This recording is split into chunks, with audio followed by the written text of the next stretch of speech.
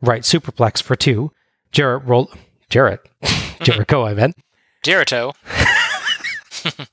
That would be a great tag team. That would have been a good tag team, yeah. Yeah, Jericho.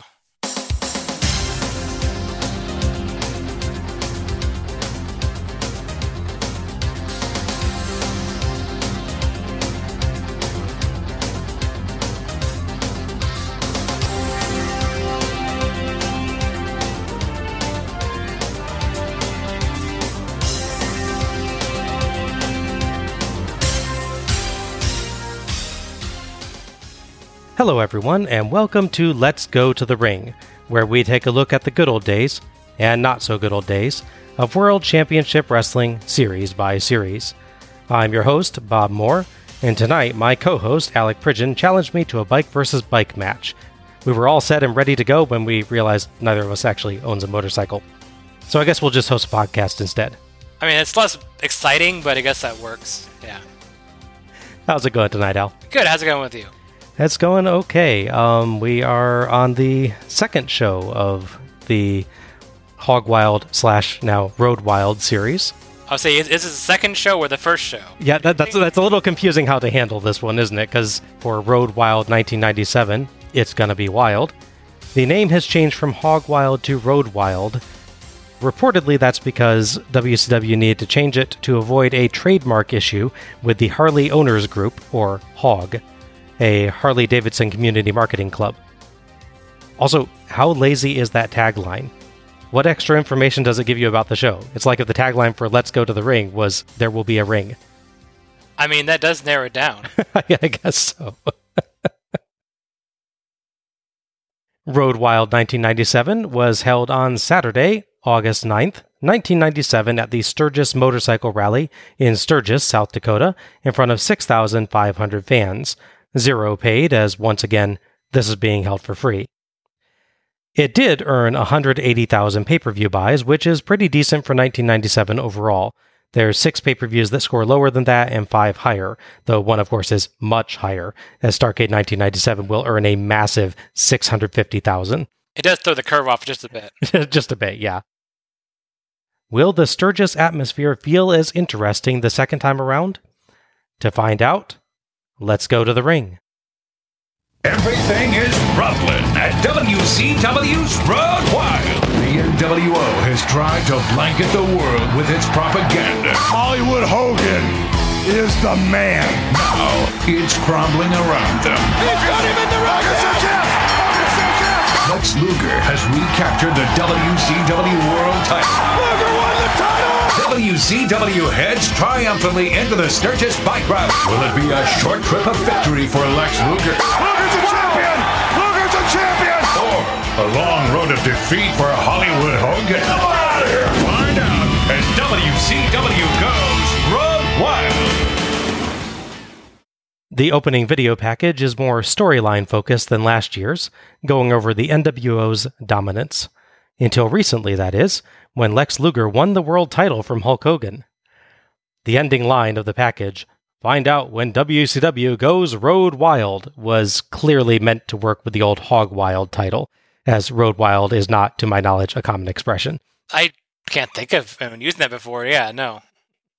Still, it's a short but sweet video package, I think. Mm-hmm. As we get much crappier, shakier helicopter footage compared to last year's show, host Tony Schiavone welcomes us to the show, sponsored by Bikers Dream Ultra Custom Cycles. The crowd still prominently features bikers, but there seem to be a lot more traditional wrestling fans mixed in than at last time, so hopefully we'll end up getting more sane reactions to some of the matches. Yeah, it seemed like they had more actual seating in here. Yeah. I don't know if they actually did, but it looks like they have more. So it looked like the bikers along the very front row, and then you had like traditional seating or at least traditional crowd going back further. Yeah, exactly. Tony introduces tonight's co-host, Bobby the Brain Heenan, and the American Dream, Dusty Rhodes. Their outfits look quite similar to last year's, but thankfully they're seated behind a commentary desk, so we can't see if Dusty's still opted for short shorts. I can only assume he is. I hope he hasn't. He did, however, switch out the biker cap for a backwards ball cap.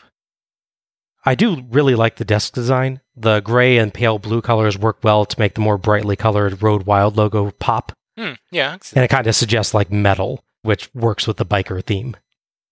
Tony mentions that Luger recently became the world champ and wonders if he can hold on to it in the return match with Luger.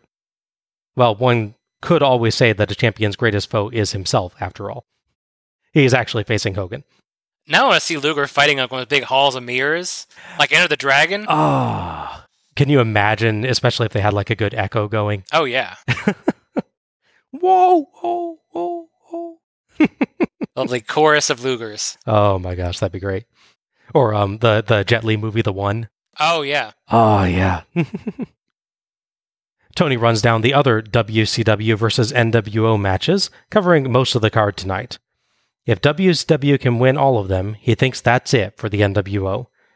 Heenan says you can't trust the NWO and they'll be up to something, and tries to sell us on this being a capacity crowd when this is an open outdoor space that can't possibly even have an actual capacity. I guess you could put a fence around it, maybe? No one sits past here. That's capacity, okay? Because bikers love rules. Yes, yeah, exactly, yeah. I'm sure that would go over great. Yes.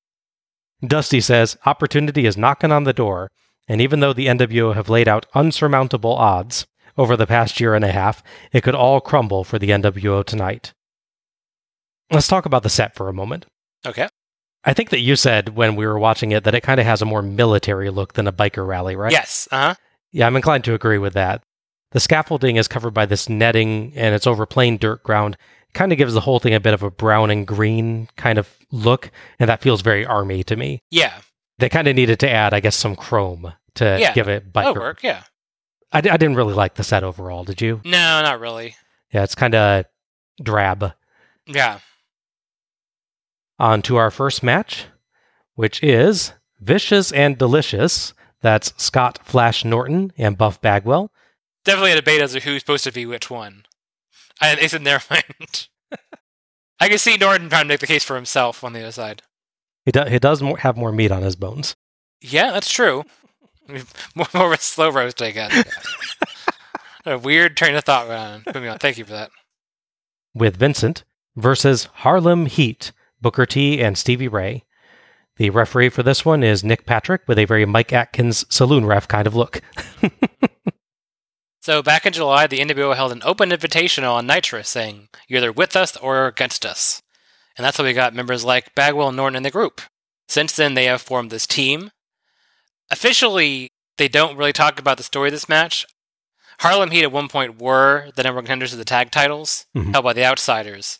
Things happen and now they're not. So either way, there's still a strong competition for the Outsiders. So sending what is essentially is the B team in to sort of take them out before they can fight them is the story going here. Okay. I wish it was more stated. That's kind of inference, but yeah. Yeah, at the very least, it's one of the many NWO versus WCW matches that we're going to have tonight. Yeah, without that NWO dynamic, you'd have nothing going on. So at least there is something. Yeah. In a bit of a nice additional touch this year, each match features license plate graphics with the names of the wrestlers or teams. Though oddly, despite having a tag team name, by my understanding, Norton and Bagwell get independent plates, while Harlem Heat share a plate. Yeah, that is kind of strange. NWO B team theme count, 1.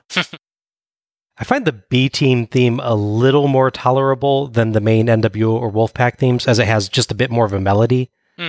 But it does kill the goodwill pretty fast with the annoying NWO voice lines all over the place. So ultimately, it's pretty much even. Yeah, I found watching enough of those shows, there's a slight variation in the speed of it as well. There's like a really, really slowed down NWO theme. I think it's like more like Hogan's dubbed in one. And there's one where it's much quicker. It's probably a bad thing when you're hearing the NWO theme so often that you can detect minute differences in it. Yeah. It is kind of bad. Like the count gets pretty high tonight, by the way.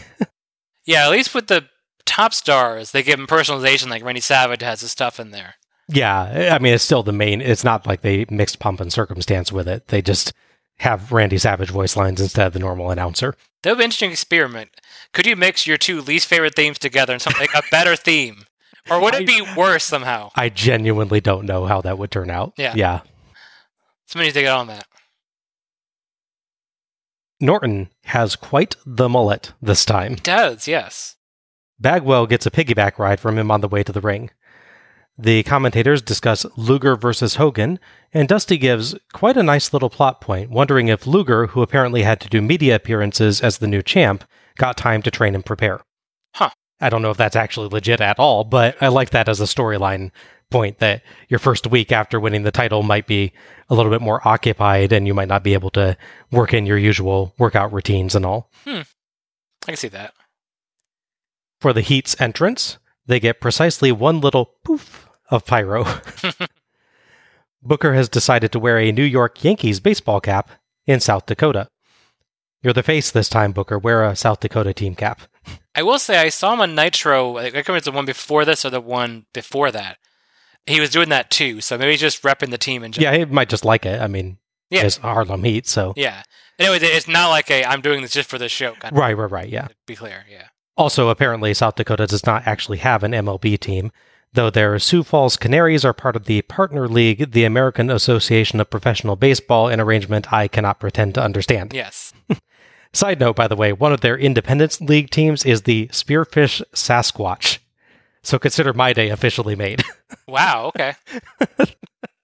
I was going to say Canaries is such a low-key, tiny little name for a team, but that's so much better. Isn't it? Yeah. I think the town name is actually Spearfish. I would think, yeah. But the combination of Spearfish and Sasquatch just sounds awesome. Yes. It's like a very evocative image. Mm-hmm. Yeah. You don't know what it is, but you can picture it. Yeah. The Heat, per the commentators, have dumped their manager, Sherry, but have promised a surprise for tonight. Dusty bizarrely suggests that they're going to have to airlift their surprise in. I don't know why. Did he just watch Operation Dumbo Drop, maybe? And they got that on his mind? I don't know. Wouldn't put it past him. Referee Nick Patrick turned heel to join the NWO after last year's show, but of course returned to the side of good at this year's Spring Stampede. Correct. Booker and Bagwell start, and the NWO largely dominates through early exchanges, countering Booker and Stevie's attacks, until, while Stevie and Norton are in, Bagwell goes to yell at Booker for no apparent reason.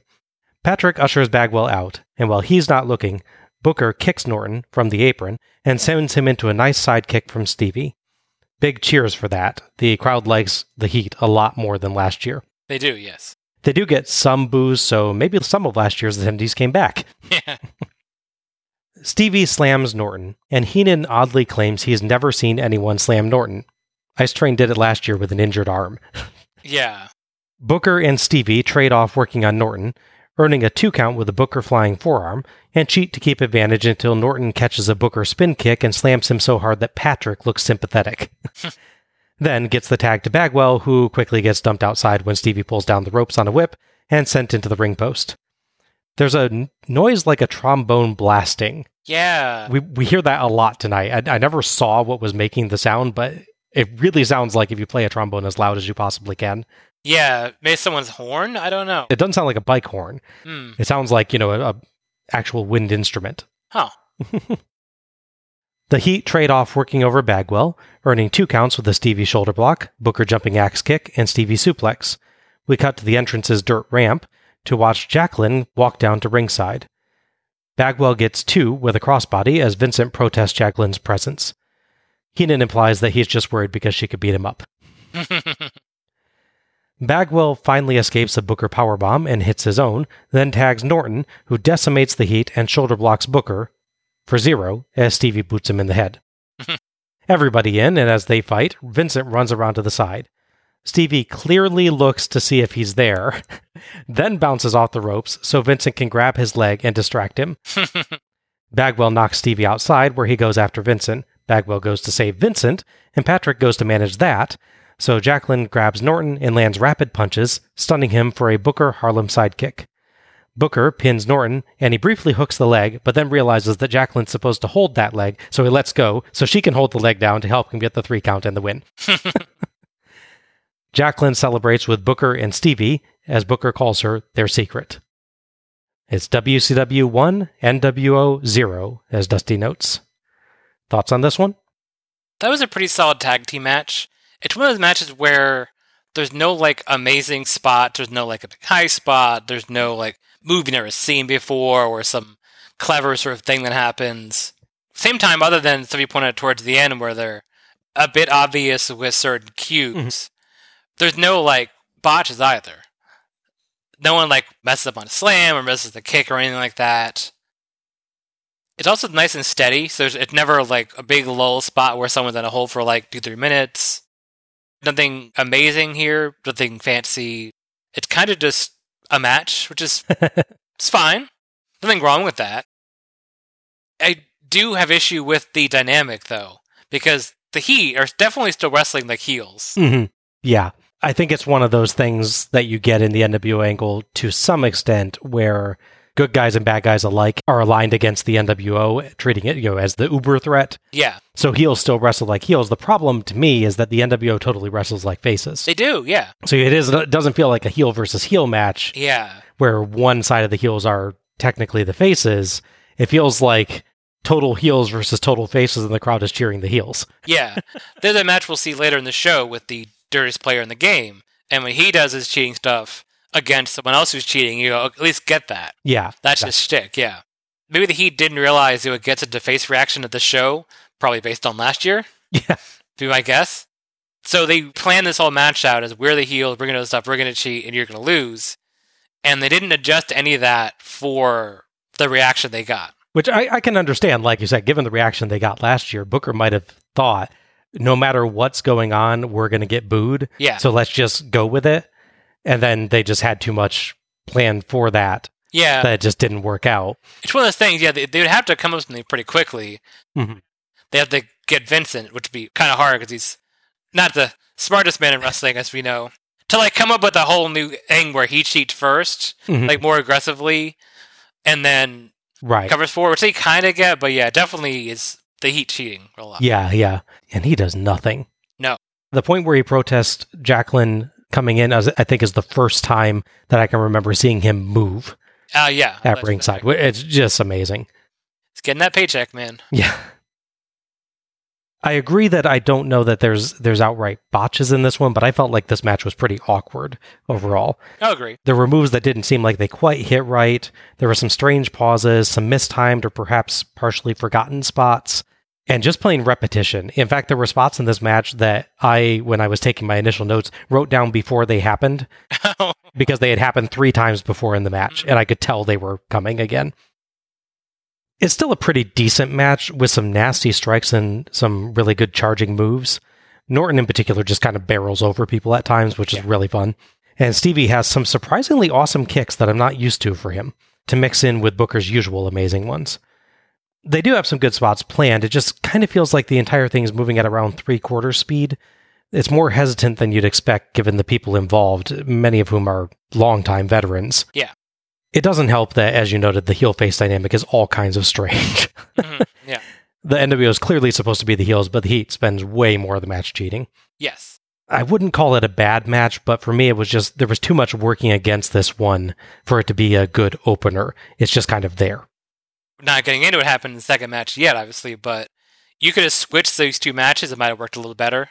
Because even though, as we'll discuss, the second match isn't your typical cruiserweight match, which you get more of that later in the show, that feels more like an opening match than this one does. And it might help with the heel-face dynamic a little bit that you'd get guilt by association for the NWO guys. Yeah, for there you what's go. Going to happen. You could even, could have done it where they cross paths with Conan on the way out and, high-five him or something. Yeah. So make it clear, yes, we're in the same shirt, in case you didn't get it. And we're plotting what he did. And to be clear, the crowd gives this match almost exactly the right reaction for the storyline. It's just that they haven't planned enough NWO cheating spots, so it's kind of too late to really adjust that. Right. Well, that's the thing with critiquing shows in general. It's easy to go, oh, they should have done this, should have done that. Hindsight's 20/20. Exactly. Yeah. But then you got to think how they do it in the moment. And there's some instances where it would be really hard to do it. Yeah. Fun little fact for you. With Harlem Heat and their manager, all of them are in the Hall of Fame. Okay. However, no one on their side is in the Hall of Fame. No Bagwell, Norton, or, unsurprisingly, Vincent. Yeah. I mean, honestly, well, there's a whole debate over who should be in the Hall of Fame in general. Virgil hadn't been in both companies, maybe. Once you get past the really good people, the real notable people, I wouldn't be adamantly against it. That is the thing. He had some notable moments, especially in the WWF. Yeah, I think that puts him over the edge a bit more than... I could see him being it. I would maybe consider campaigning for Norton a little bit, just on a global wrestling Hall of Fame kind of perspective. He gets pretty darn big in Japan. True. From that angle, yeah, I can see, yeah. It was kind of a weird thing. Unlike with last year's show, where Scott Norton made this whole storyline where him and his team in Ice Train broke up, there's not really a big blow-off thing with the whole Vicious and Delicious thing. At this point, Norton is splitting the time between Japan and WCW. I think Bagwell sometimes come with them. They team together there a bit. But they never, break up. There's no, big thing that happens. They kind of just stop being attacked. Okay. You'll see him on show, and then they're just not doing it anymore. Huh. Nothing really happens.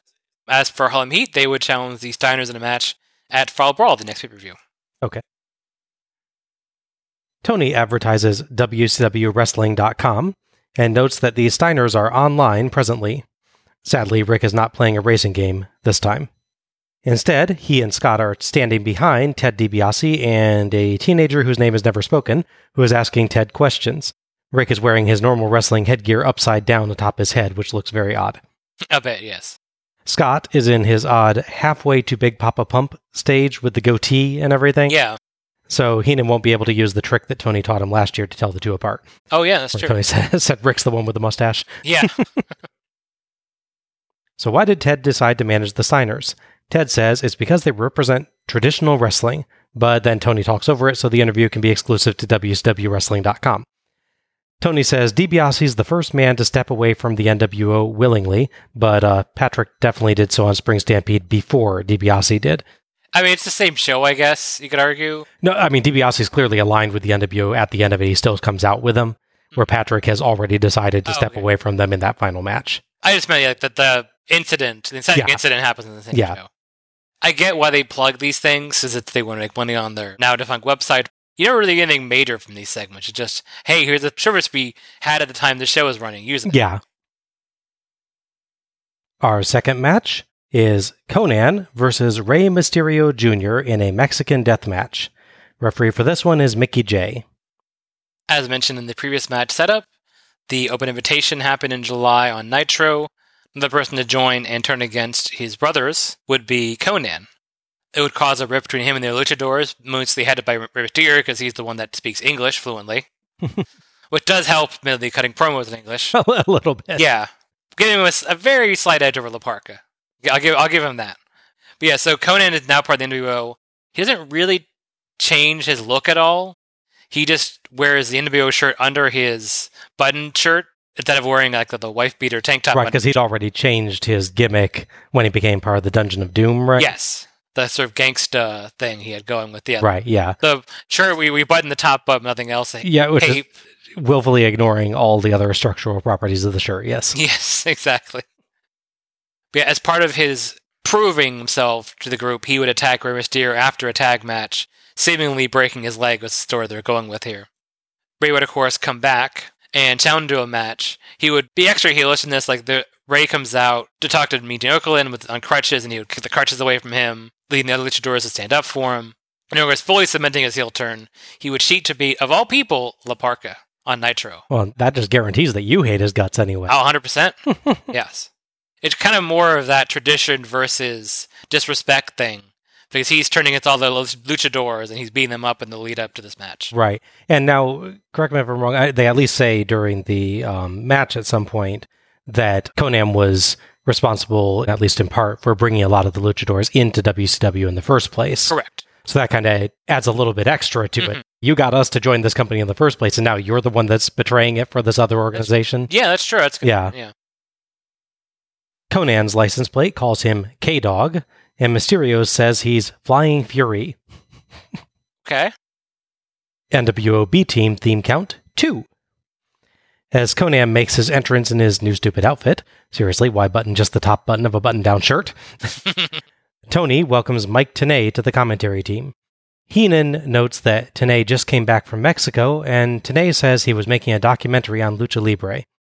Tony asks him for the rules to this match, and Tenay says there are no disqualifications, but says nothing else that makes it different, so I guess add Mexican death match to street fight, hardcore match, no holds barred, and many more as alternate names for a no disqualification match. Pretty much, yeah.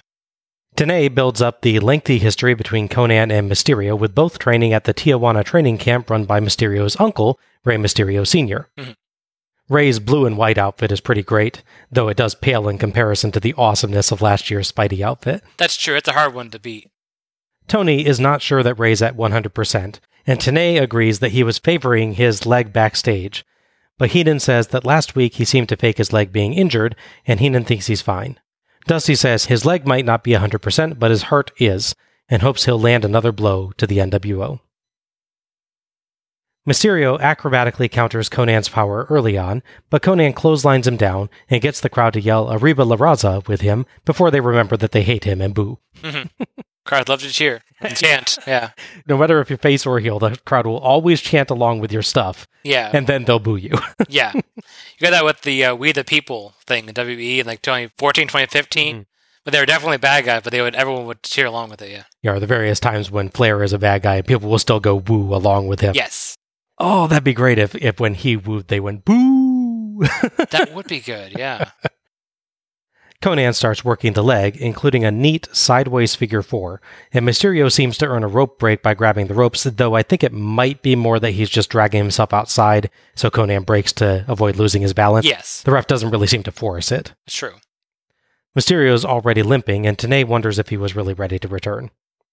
Mysterio gets an amazing flip over the ropes into a head scissor takedown, but on a leapfrog, his leg buckles. Konnan works the leg with a chop block, the ropes, leg scissors, and loads of kicks. Mysterio can barely fight back, and he even pokes Konnan's eyes. Tenay notes how unusual it is for Mysterio to take a shortcut. Angry, Konnan tugs at Mysterio's mask. Mysterio struggles, but Konnan powerbombs him to stop that, and unmasks him. Mysterio keeps hold and presses the mask to his face to block it from actually being seen, and knocks Konnan away, then pulls his mask back on. Tenay notes that would be a disqualification in Mexico. Yeah. I'm not sure if that would still be a disqualification in a supposedly no disqualification match, but Yeah, maybe it's just that big. It is pretty big in Mexico. Yeah. It might be an exception to the rule, yeah. Mysterio gets a double leg dropkick, which hurts him, a couple leg drops, and then tries a springboard splash, but mostly misses Konnan and further hurts his knee. Konnan continues deconstructing Mysterio's knee with a dropkick, pretzel hold, and strikes, but Mysterio fights back with a wheelbarrow arm drag takedown and manages to roll Konnan up for 2.5. Dusty keeps calling Konnan Konad. He does, yes. Never quite gets it. No. It's like, have you seen the Arnold Schwarzenegger film, Dusty? Mysterio lands dropkicks to Konnan's knee, but he can barely stand himself.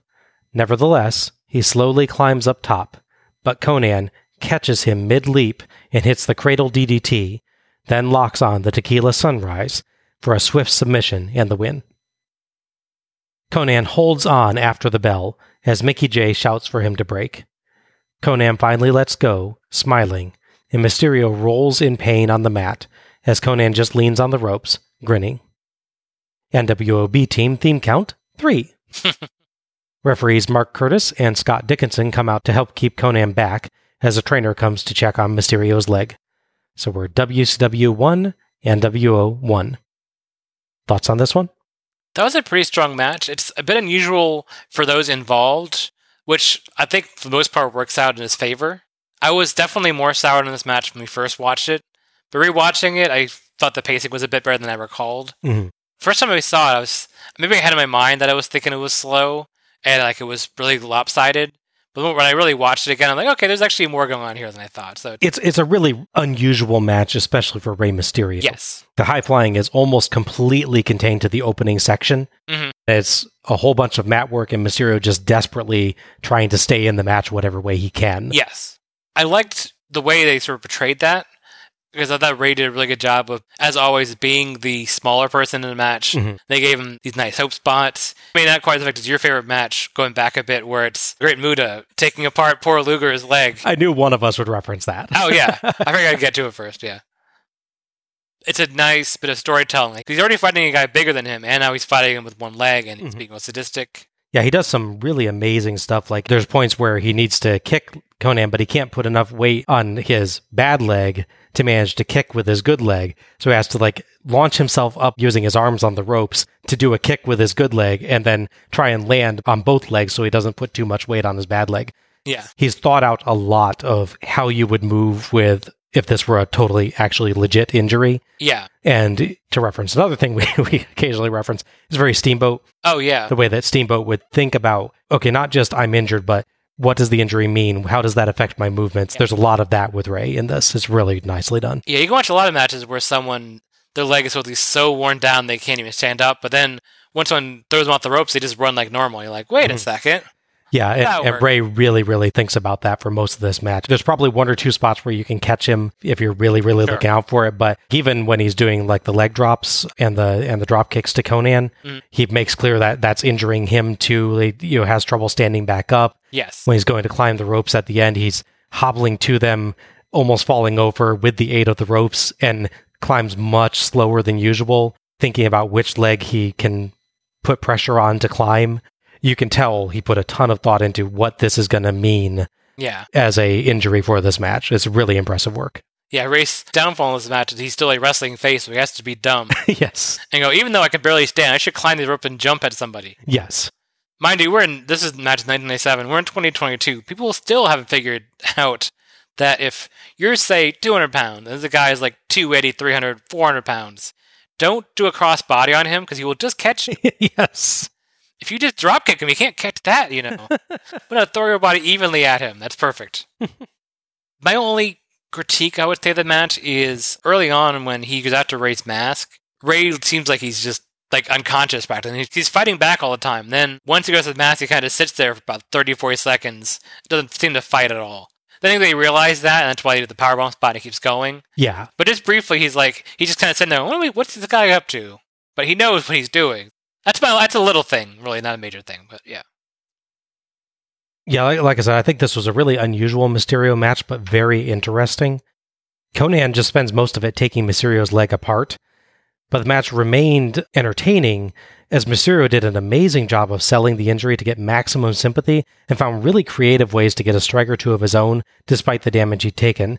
So it comes off as a testament to Mysterio's heart and determination, even more so than the quite similar Ice Train and Scott Norton match last year. It was actually kind of interesting that both Hog and Road Wilds, I guess, sure, have featured a one-sided beatdown and an injured limb in their second match. Yes.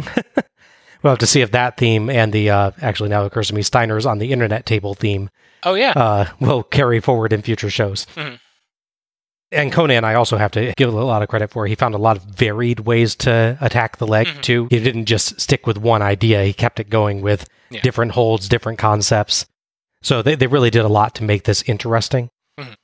And I don't think that Mysterio loses much by ultimately tapping out. No. He fights way too hard and for too long to look weak in the process. It's more it gives out and he can't do it anymore. Yeah. That's another thing you see change between 96 and 97. You have verbal submission with Ice Train. Right. And 97, we have actual tap outs. Yes. We've gone to the tap outs now at that point. Yes. What's your preference between those? Honestly, I like the tap out. If you were way in the back, in the cheap seats, the nosebleeds, you can see that. Whereas this sort of someone saying something you can't hear and then referring the bell is much less interesting to me. Yeah, I think I'm in the same boat. The tap out is a very visceral, obvious reaction. Yeah. And normally, for those close enough, it has a good sound to it. That's true. And then for those far away, you can still see the motion, clearly what's going on. Exactly. Yeah, I think I prefer that. Where for the verbal one, I think it can work if the guy really yells. Yeah. But oftentimes doesn't work that way. So I think the tap out was a good innovation. Mm-hmm. Yeah, so a bit of an unexpected match type from Mysterio and Conan, but I thought they did a really good job with this. Yeah, other than one bit where I thought Rey kind of stopped fighting, I thought they did a good job of this balance. Rey will actually stay out of wrestling for a bit to sell the injury and I believe to just generally rehab, because, even at this point, by now he's had 30 knee surgeries of some degree at this point. Obviously, a lot of the ring experience happened to you. He took some time to get better. He will make a return in October for a pretty famous match at 97's Halloween Havoc. Okay, yeah, that's the Mysterio Guerrero one, right? It is. Phantom outfit. That's the one. We cut to shots of Sturgis, and Heenan wonders how many tattoos are in the town now. Tony tells us that a lot of WCW stars once again took a road trip this year, and we get yet more awful helicopter footage. Seriously, stop.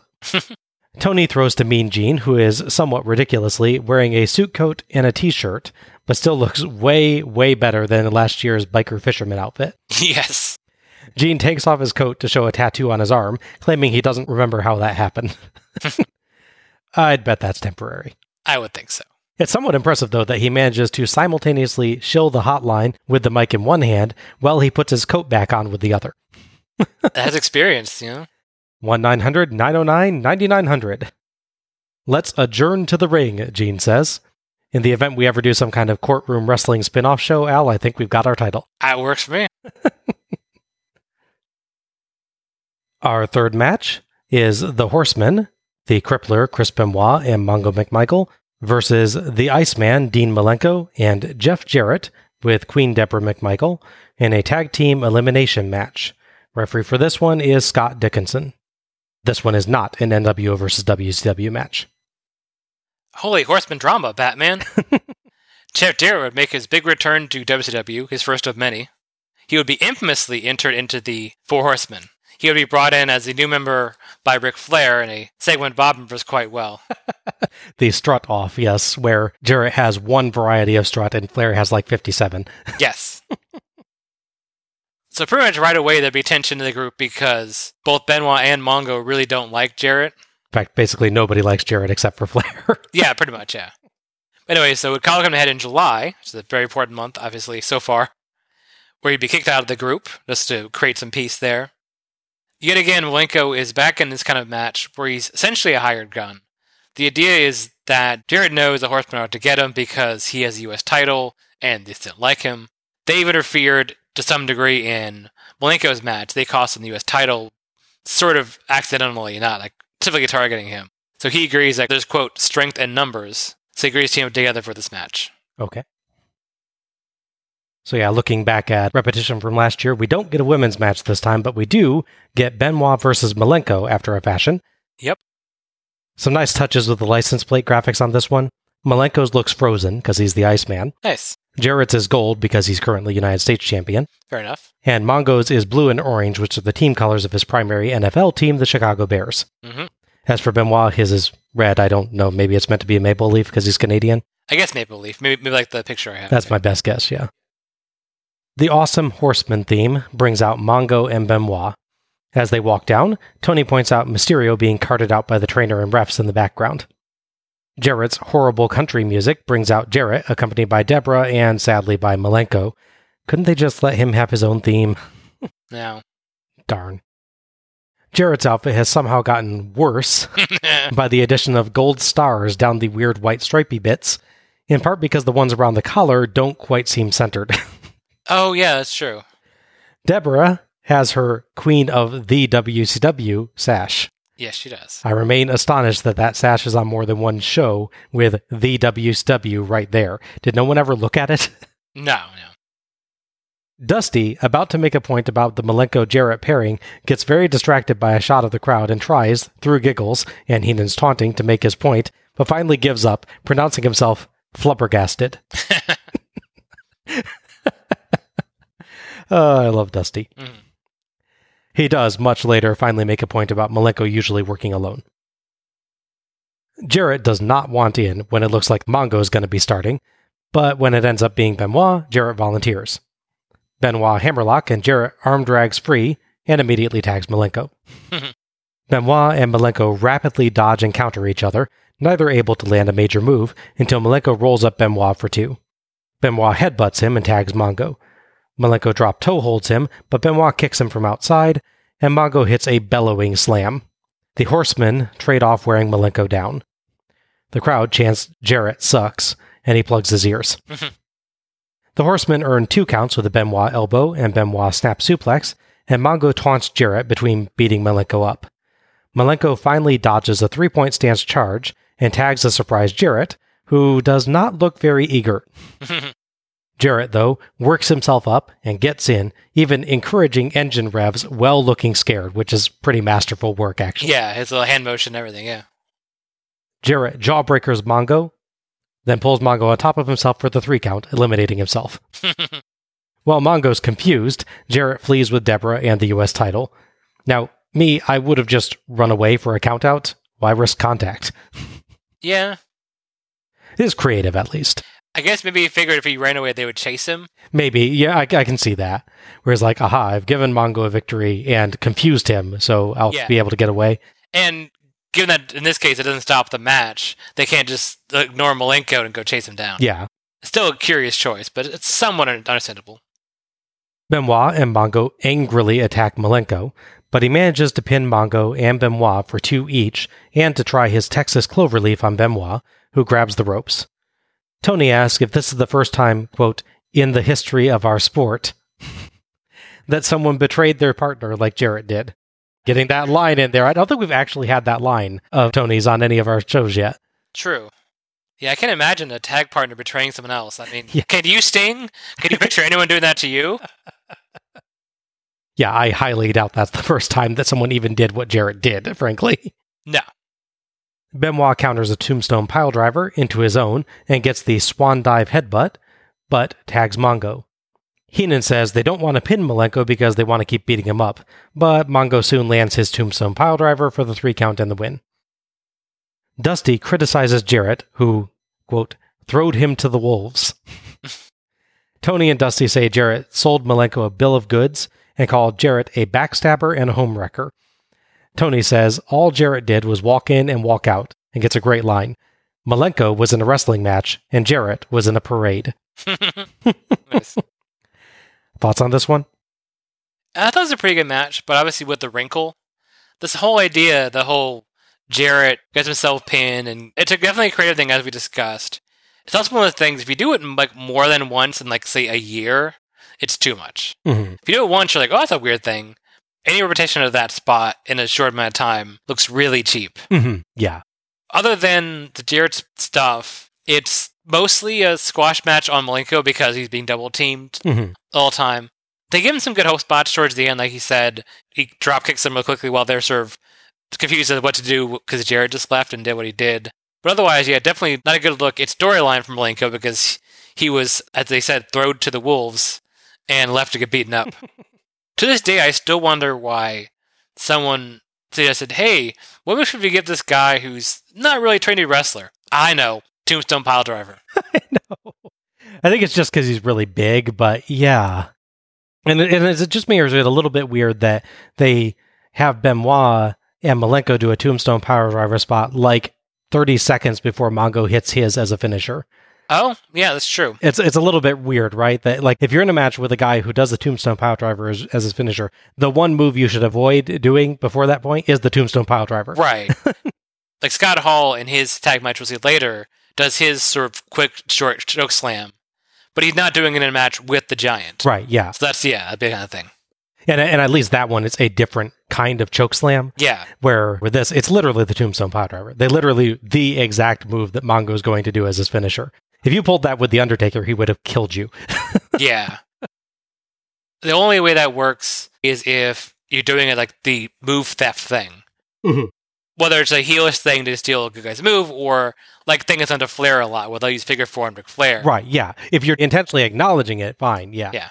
But yeah, it gets to the point where like matches nowadays where everyone does super kicks, but this super kick is more effective because reason. Yes.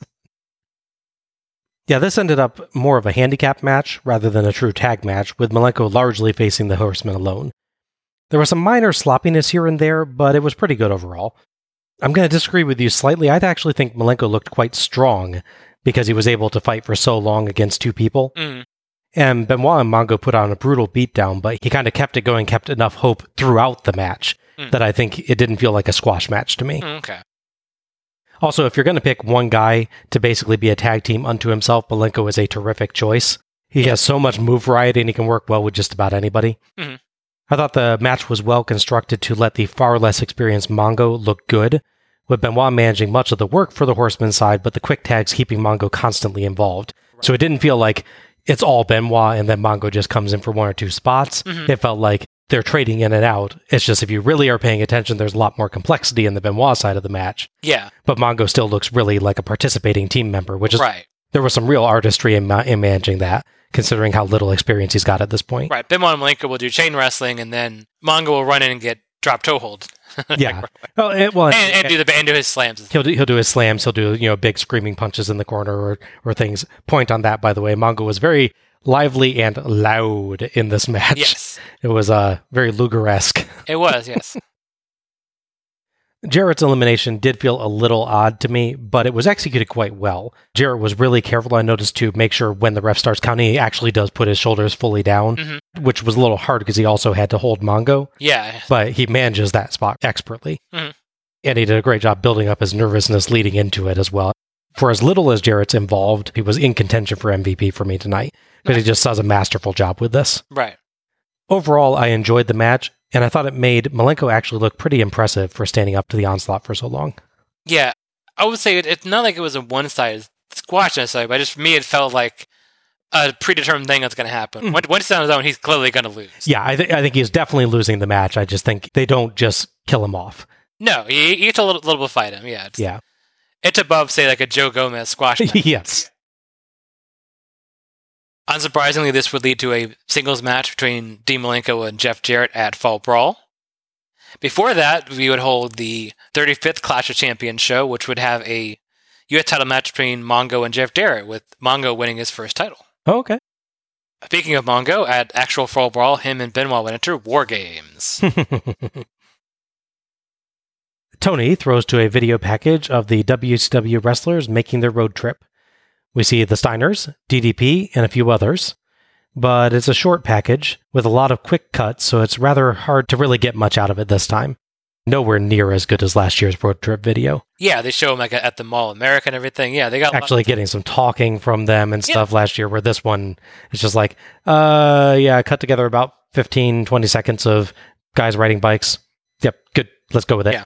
The other thing you get with these packages is you see who's in them, then you also see who's not in them. It's kind of interesting to think about. Mm-hmm. Like, Hogan's not involved in any of this stuff, really. Admittedly, this is the WCW one, but I don't remember him being in the NWO road trip package either. But yeah, there's just people that just, because they're just not bike guys, which is fine. I'm obviously not a bike guy either, but like, it's just funny because it's like, look at our star, and then you see, like, Luger is absent for all of that because he's not a motorcycle guy. Mm-hmm. Hogan's not involved in any of that stuff. People like Nash are probably hard to find a bike for. He's so tall. Man, can you picture the size it would have to be? Yeah. Wow. And riding the bike the size of a semi-truck, Kevin Nash. Yeah. It is a tricky thing because you've shown, here's our big, tough macho guys with motorcycles. Then, speakers by their absence, everyone not riding motorcycles. Yeah. I will give Hogan maybe a pass last year because he just turned and they only did a WCW guys video. None of the NWO guys are going to show up last year. I don't think any of them did. And then this year they did an NWO specific one, but it is very short. I don't think I saw Hogan in it for riding the bike, but now that I think about it, I think I only saw like Bischoff and then maybe Bagwell, maybe? I only remember Bischoff in it. Yeah, so it's not like they did a full package. So maybe he did participate in it. I don't know. Yeah. But, at the very least last year he has an excuse for not being in it. Our fourth match is Lionheart, Chris Jericho, versus Alex Wright for Wright's WCW Cruiserweight Championship. Referee for this one is Mark Curtis. And this again is not WCW versus NWO, so there will be no change in the scores again on this one. So on the July 20th Nitro, Chris Jericho would defend his title, that is the Cruiserweight title, against Alex Wright, and unfortunately lose his match that night, so he's lost his title. As such, we have the official mandatory rematch happening tonight. Okay. A little fun fact I discovered while doing research on these two. Chris Jericho's debut match on Nitro was against Alex Wright. Oh, interesting. 1996. Did not realize that. Yeah. Mike Tenay joins the team again for this one. He reports on Mysterio's injury and says his knee's seriously injured. Tony says that could be the end of a wrestler's career. It feels a little bit odd for them to have such a somber discussion over Jericho's exuberant teen movie music and Wright's techno. A bit, yeah. Wright shows some actual personality as he's turned heel and he gets to get angry at the crowd for a little bit. Despite that, a sign in the crowd proclaims him the man. I would assume he's beaten Flair then. I understand that's the requirement. I believe that is the rule, yes. A lady in the crowd shows off a spray-painted NWO logo on her upper chest. Yes. Torso, we would say. Some great entrance gear here.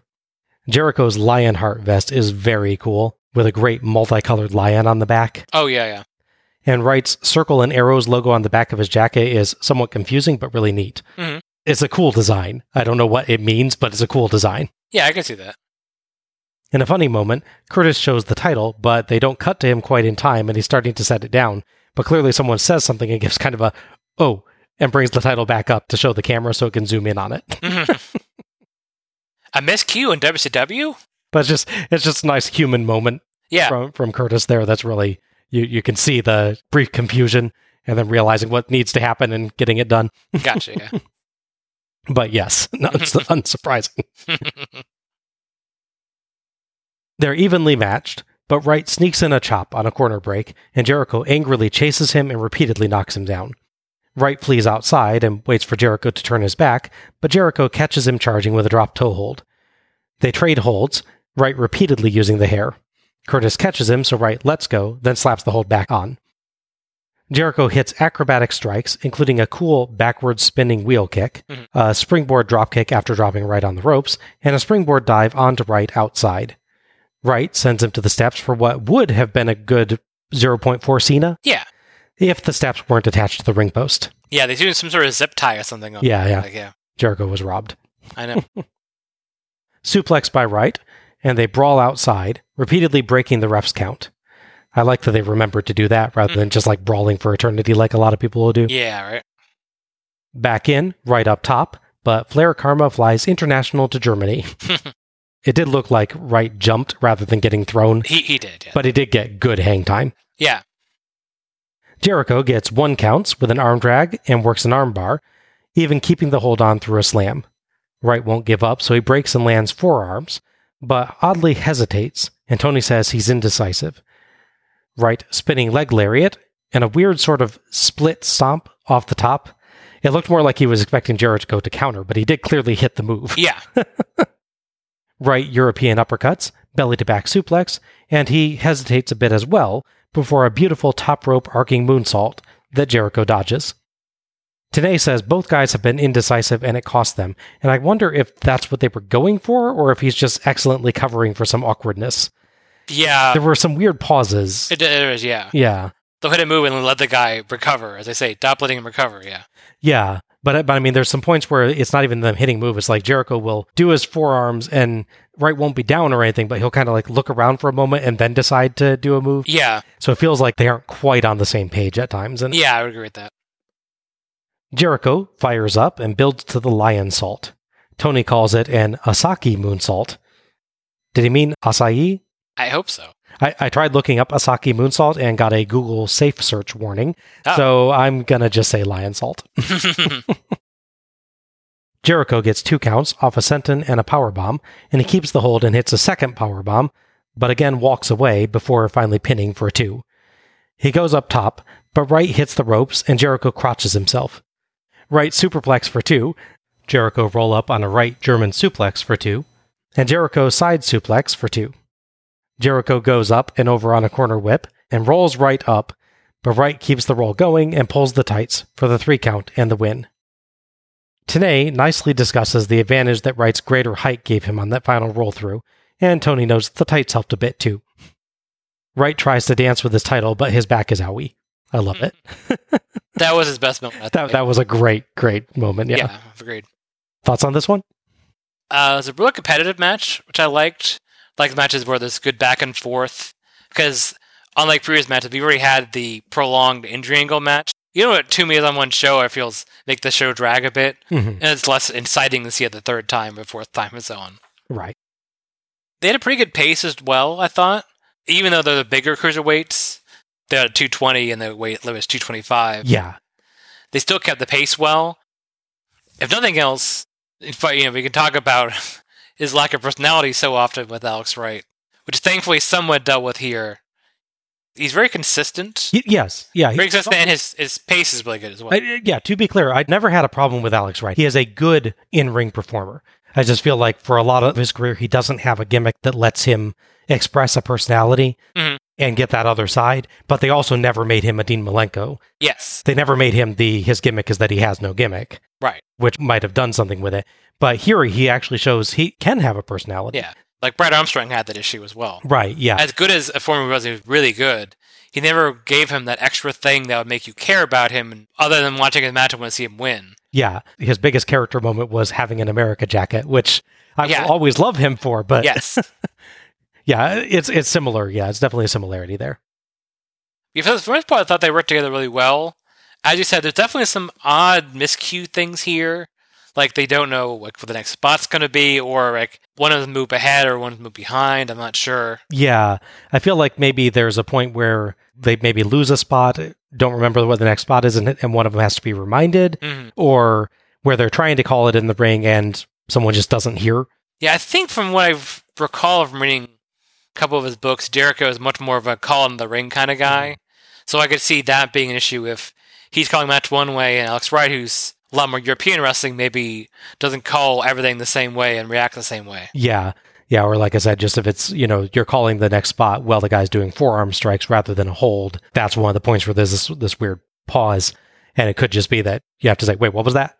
So you get that little unnatural pause in the fight a couple times. Yeah. It's not a major factor. It's enough that the commentators mention it, which is why it's worth mentioning. Which Tenay does a good job of, I think, covering for it there by bringing it into the match story instead of leaving it awkward. Right. And that their youth is another aspect as well. Yeah. But other than the timing issues, I thought this was a pretty good match. Yeah, I agree. I thought this was quite a nice little match. Jericho played a good, fired-up babyface to Wright's surprisingly good, sneaky and cowardly heel. I am not used to Wright having a personality. They both pulled off a nice combination of hard strikes and good acrobatics, with a few nice power moves from Jericho as well. That double powerbomb spot is beautiful. Yeah. But yeah, as we said, at the same time, there's a few bits of just little odd hesitation moments.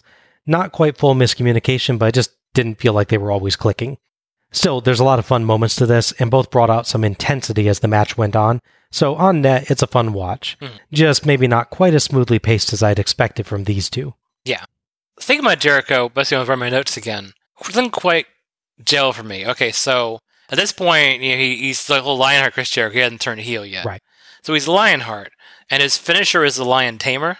Well, it's the same thing, like when he eventually comes to the WWE, he's named Chris Jericho. His finisher is the Walls of Jericho, which are famous for falling down. Right. So he does a bad job naming his finishers.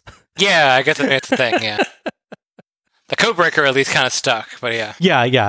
And like Walls of Jericho, don't get me wrong, that makes sense as a move name. Yeah. And it makes sense for the move type he's doing, that it's visually accurate. But it is just funny that you're like, the entire biblical story there is about the Walls of Jericho being broken.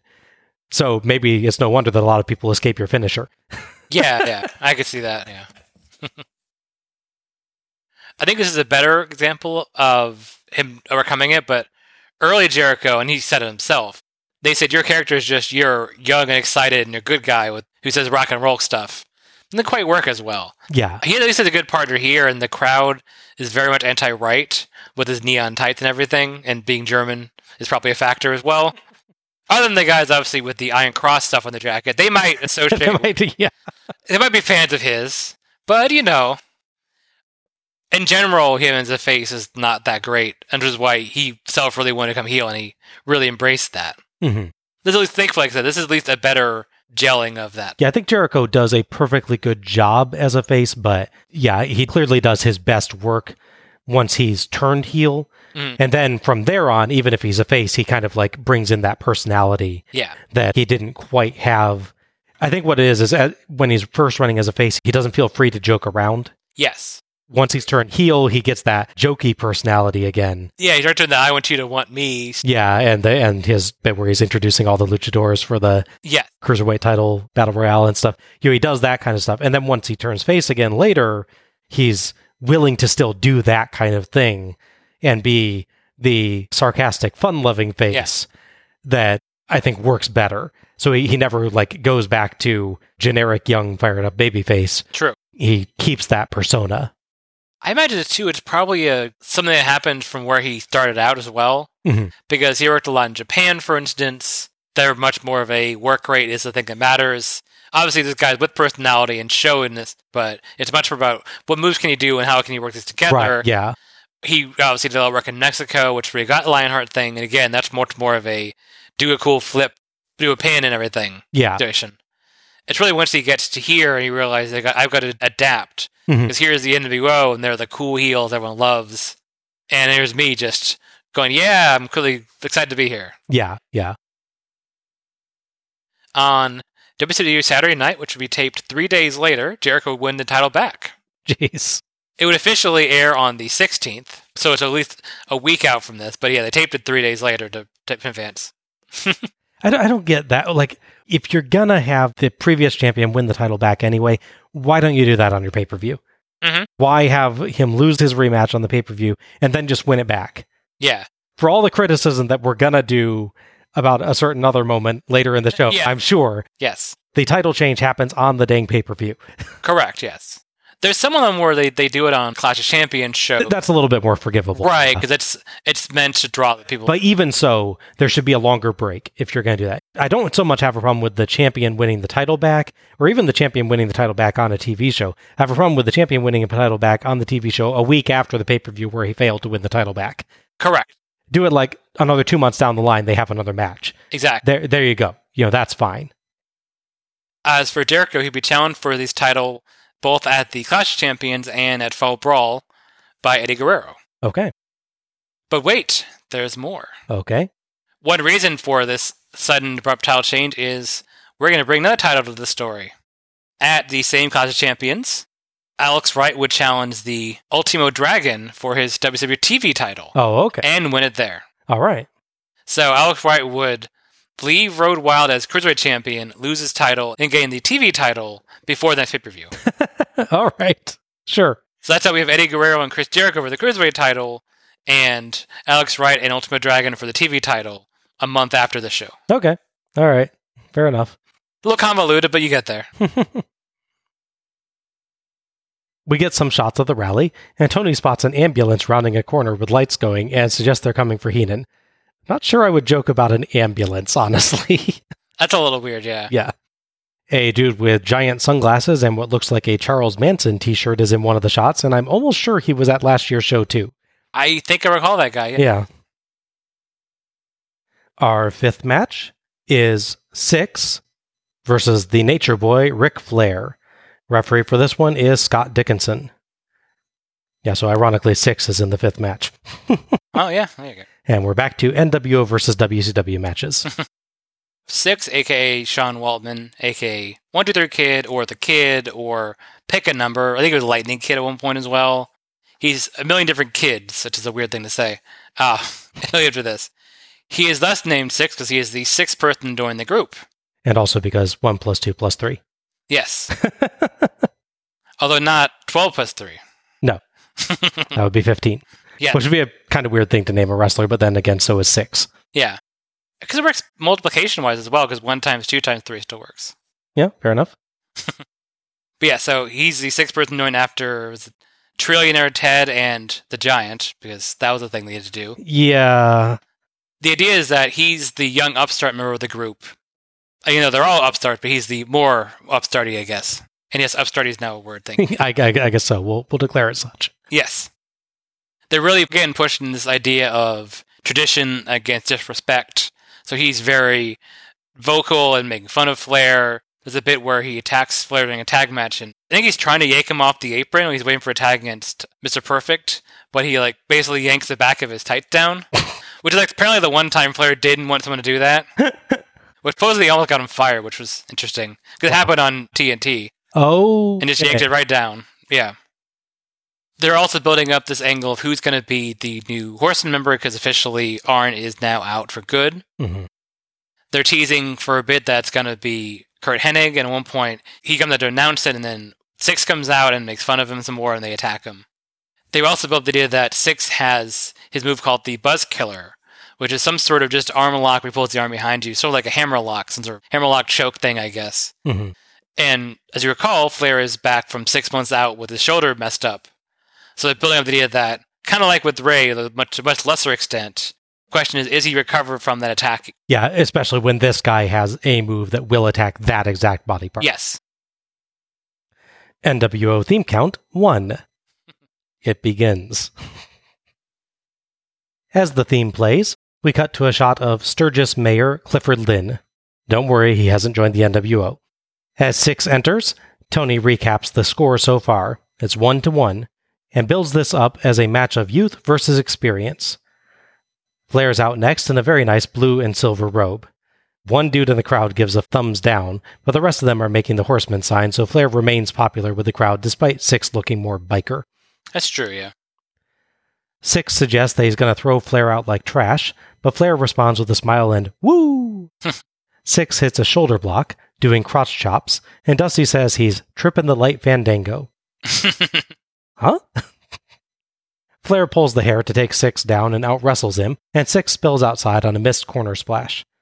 Heenan notes the NWO is not out with Six, and suggests that they're working on plans for the later title matches. Back in, Flair chops Six, and he gives a wonderful pained expression. I remember him doing that quite well at, I think, Slamboree 1997 as well, where he really sells the chops. He does, yeah. Flair mocks the crotch chops. On a hip toss counter sequence, Six hooks his leg around Flair's neck, but Flair flips him backwards and chops him down. What was Six going for there? I guess like the rocker dropper, maybe? Yeah, I guess. Not clear. Flair pokes the eyes and lands strikes, but Six catches him with a spin kick, though Flair weirdly falls in the direction it came from. Yes. Which looks a little strange. A bit, yes. Six wears Flair down with leg drop, chops, and martial arts kicks, then hits the Bronco Buster. Heenan calls it embarrassing. I agree. Yes. Tony says it works the shoulder, and Flair has a prior injury there, but there's got to be less suggestive ways of doing that. Mm-hmm. Tony also mixes up Six and Sting. Admittedly, with Flair in there, Sting is kind of top of mind. Yeah, fair enough. A little bit more forgivable. Sure. Six hits more kicks, and one to the face seems like it might have caught Flair legit, as he gives a very strong reaction. He really sells that one, yeah. I'm not sure if that's legit or just him really trying to make Six look strong. You can see him kind of like nursing his jaw a bit afterwards, but again, it could just be him selling really generously. But it just seems like such a strong reaction and such a sudden reaction. Mm-hmm. It's not like I got hit, think about it for a second, that's how I should react. It's a, Yeah. Six gets two with a top rope guillotine leg drop, and they trade strikes until Six hits, if we're being generous, a spinning wheel kick for two. Yeah. It clearly goes high, and Flair has to raise his arms to catch it. Yes. Heenan oddly praises Six's total lack of disrespect for Flair. Oh, that's nice.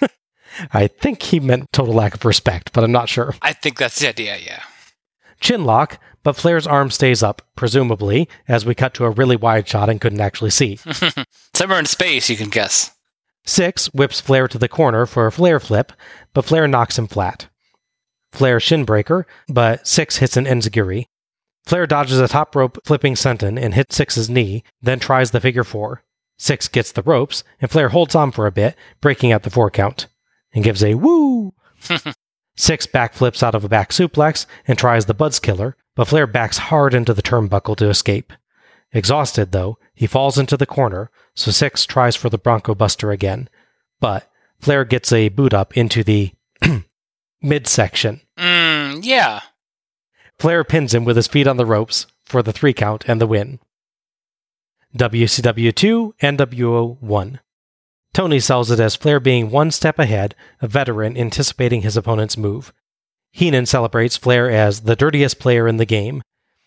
Tony builds up the chance that this could be the night the NWO ends, and then claims the crowd is 20,000 strong. That would make this one of the biggest crowds we've yet seen, so yeah, probably not. It seems unlikely, yeah. Thoughts on this one?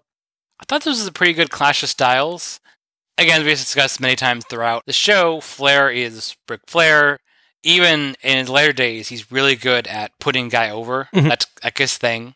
It's a good thing to be. Right, yeah, absolutely. Yeah, he, outside of the one where we're not sure it's like selling or not, like we discussed, he really sells the kicks and strikes well. Mm-hmm. He also sets Six up to do a lot of stuff. Like he has a bit where he keeps hitting Six and he keeps doing the nip-ups when he's holding his arm. Right. So he did a lot of stuff to really build up this guy, which is nice. Yeah, I think like with the Guerrero match last year, we were seeing that Flair takes the time to learn what the guy's important spots are and lets the guy get him in. Mm-hmm. Like you said, really generous performance, I think, to make an opponent look good and help kind of build up the younger stars. Right. It's one of those things that some people just seem to forget or just not think about, which is that if you blow up the guy you're fighting and then beat him, you look stronger. Exactly, yeah. You look stronger for beating this guy that seemed so insurmountable 2 minutes ago. Yep, and that's something that we've mentioned several times that Flair clearly understands, like even in his promos, that he will talk up his opponent a great deal. Yes, exactly. Even after the match, he'll say, how good a wrestler that guy is, how he's one of the best. Yes. And then he'll, if he's in heel mode, say, and I beat him. But, he gets that. He gets that if you make the other guy look good, you actually look good too. Yes, exactly. Yeah. It's interesting, too, because they don't have Flair win in his usual way, like, and then like a surprise roll-up, or, the very rare tap-out or lay your shoulder down with a figure 4 spot. Instead, it's a counter and then cheap pin. So it seems like he's trying to set up a future match with Six. Mm-hmm. So it's not like a definitive, hey, just beat this guy. There's no point in going on with this anymore, which is a nice thing as well. Yeah, and it suits the storyline that the commentators were selling throughout the match of Flair being such a veteran that he can anticipate your moves. Exactly. That's how he beats him. He beats him by anticipating a move. Yeah. So part of me would like a more clear finish, but at the same time, I get the idea they're going for with this. But I think it works. Yeah, I thought, like you said, Flair again did a really nice job building up his opponent, as Six got to look quite strong despite a loss here. He clearly wore Flair down over the course of the match, and he largely looked dominant for big portions of it with his very nice kicks. And they told a story of Flair's experience being what made a difference, as it was able to lure Six into things, or as Tony noted, anticipate his moves to counter when it matters most. That said, there were some surprisingly awkward or sloppy spots at points here. It wasn't quite as smooth as I'm used to for Flair, and there was more than a little bit of repetition as well. Seemed to be a theme to some extent tonight. Still, it's a fun match with some good storytelling, but maybe could have trimmed a little bit of fluff. I can kind of see that, yeah. It's one of those things, a youthful guy like Six at that point maybe has so many things he wants to do and thinks I gotta work this and this, and then a match. And Flair is often very agreeable, I would say. At the same time, maybe could be more decisive. No, we've already done this thing before, don't do it again, or something like that. Yeah, and to be fair, it's not like it gets super duper repetitive or anything. I just feel like trim it minute and a half off of it or something like that, and you have just a little bit tighter match. Right, like for instance, Six has really strong kicks, obviously it's this thing, but it's kind of always the same kick. It's always that same spin kick. He doesn't do like low kicks or attack the leg or anything. Yeah. He has the one kind of kick thing he does. You want like Booker T, who does his jumping kicks and his straight kicks and all these variations you can do with it. You get more of that than you with Six at this point in his career. Yeah, good match overall, I would say. Yeah, I agree. So following this, both of them would be in War Games on opposite sides, obviously, when the respective teams in that match. Okay. Tony says, next up will be a personal score between athletes, so not an NWO versus WCW match. More shots of Sturgis, and Tony talks up the rally a bit, and he builds up the next match and Hennig and DDP's feud, explaining how both are great fighters, but until now have been content to ambush each other, only now facing off for real. So our sixth match is Curt Hennig versus Diamond Dallas Page with Kimberly Page. Referee for this one is Mark Curtis. Curt Hennig, as a big name, obviously, from the WWF, even though they can't call him the Perfect, they can still call him by his actual name. He's basically in this middle point where the Horsemen are trying to recruit him because he's this great name, and the NWO, of course, want him because he's this big name. It would be another blow against WCW if they could pull him away from them and use him to take the company down. Mm-hmm. So that leads to the previous pay-per-view, Bash the Beach, where he was brought in by DDP as a tag partner against NWO. Unfortunately, he had a bit of a miscue, which led to Hennig attacking DDP and leaving him to be taken out by his opponents. Ever since then, there's been bad blood, and as noted in that comment before, they've been attacking each other from behind, and now we're getting the direct match between these two. Okay. I think that's one of the actual interesting things about the NWO angle, actually, to go back to the counteroffers of Hennig recruitment. Mm-hmm. It's not just about tradition versus chaos or, tradition versus disrespect or things like that.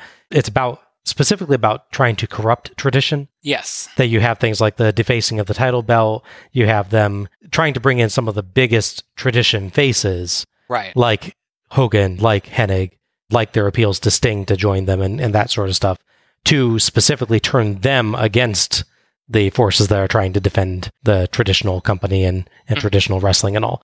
That's an interesting side note. That's not just them being new upstarts like the New Blood later is. Yes. It's them specifically trying to turn tradition against itself. Yeah. There's definitely a part of the angle as well, where it's bringing in people that aren't really associated with WCW, like Hennig, Hogan, up until, obviously, he showed up the first time. Hall and Nash, they debut as part of the NWO against them. Right. They're bringing a lot of people in, like Ted DiBiase, the same thing. Ted, my knowledge, did not wrestle for WCW until he appears as the manager and the backer of the NWO, which is the thing they pushed early on before the whole lawsuit thing about whether or not Hall and Nash were really... Right, yeah. yeah, they're characters from the other company. We get the license plate graphics again, but seriously, how did they not put a diamond logo on Page's? Right? As Hennig enters to wild guitar music, tossing a towel in the air and catching it, Heenan predicts that he'll be the winner as he is currently undefeated in WCW. Dusty says Page will not be intimidated, and Heenan agrees the Diamond Cutter could make this unpredictable. A sign in the crowd shows the Diamond Cutter symbol and challenges, "Kurt, snap into this." You do realize that's Macho Man's catchphrase, not DDP's, right? Yeah, I mean, are you going to snap into a diamond? That sounds very painful. Yeah, not good for your teeth. And if practical, something else. Page and Kimberly are out next, and Dusty and Heenan build up the hard work that Page has done to make his way to the top. Hennig yells at Page, and Page chases him around ringside, but Hennig ducks in and repeatedly blocks Page from getting in. Page smiles and nods, but eventually gets annoyed, and grabs Hennig, dragging him outside for some punches. Back in, Hennig pulls the hair, and Page throws him in the corner, bares his chest, and lands vicious chops and wins the slugfest. Page flings Hennig around by the hair. "Them Goldilocks hair was just a spinning around," Dusty proclaims. I love Dusty. What stories is he reading? Page pulls Hennig crotch first into the ring post, but when he gets back in, Hennig pokes his eyes. Collapsing, Page pulls down Hennig's singlet. Luckily, he is wearing tights underneath. Yeah. Page lands heavy strikes, but when he goes up top, Hennig hits the rope to crotch him, then uses his towel to drag him down and hang him from the ring by the neck. Curtis threatens a DQ, so Hennig stops. Hennig lands strikes, a neckbreaker, and choking, and earns 2 with his feet on the ropes off a back elbow. Hennig's unusual neckbreaker with his legs gets a big reaction from Heenan. He kind of puts Page's head between his legs and just twists. Yeah. It's a really interesting variant. Yeah, it's a... Not sure what to call that one, yeah. Hennig works the leg with knee drops and a spinning toe hold. Page does an odd spin on a whip. Maybe he's selling the leg, I'm not sure.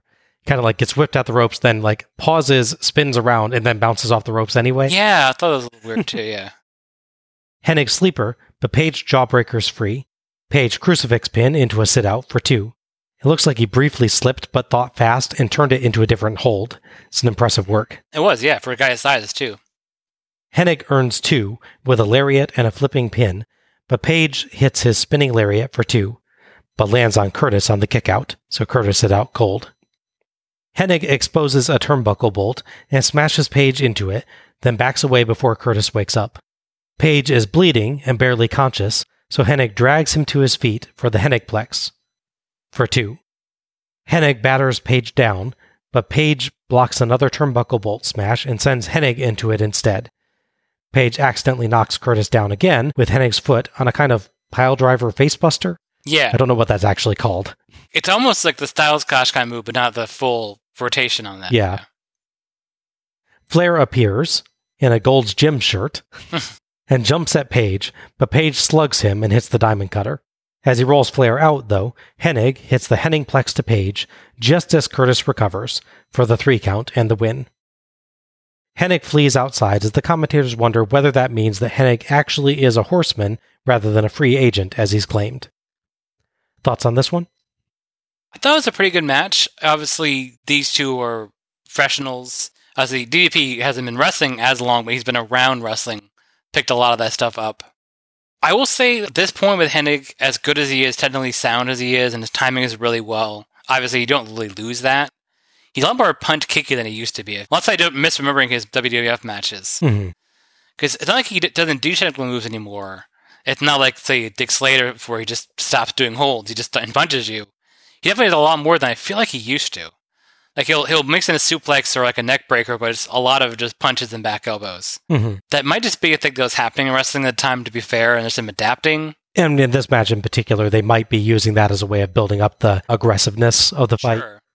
Yeah, it's one thing. It's not bad to use punches in matches, but at the point when that's all you have, that's when it looks bad. They don't quite get that over here, I thought. I have a problem with the ending, because there's a lot of stuff going on. Hennig exposes the turnbuckle and throws DDP into it. The Ref doesn't see the throw, but he does see the turnbuckle exposed, and he sees the guy bleeding everywhere all over his head. Doesn't question it. Just happened. Yeah. I do like that Hennig backs away to the other corner, though, so he's nowhere near it, so the ref can't prove, at the very least, that he did anything. I will give him that. That's a nice touch. I do like that he cockily and slowly builds up to doing the Hennig Plex, or the perfect flex they can't call anymore. So it allows the kick out to make sense without killing the move. But then, so following that, Hennig takes a turnbuckle bump himself, which doesn't appear to knock him out. At least not nearly the same level as knocked out DDP. Yeah.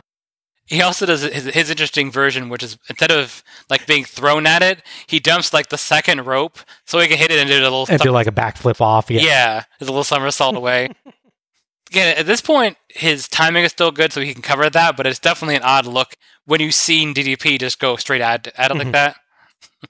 He's not completely knocked out by that. He basically recovers within, a minute?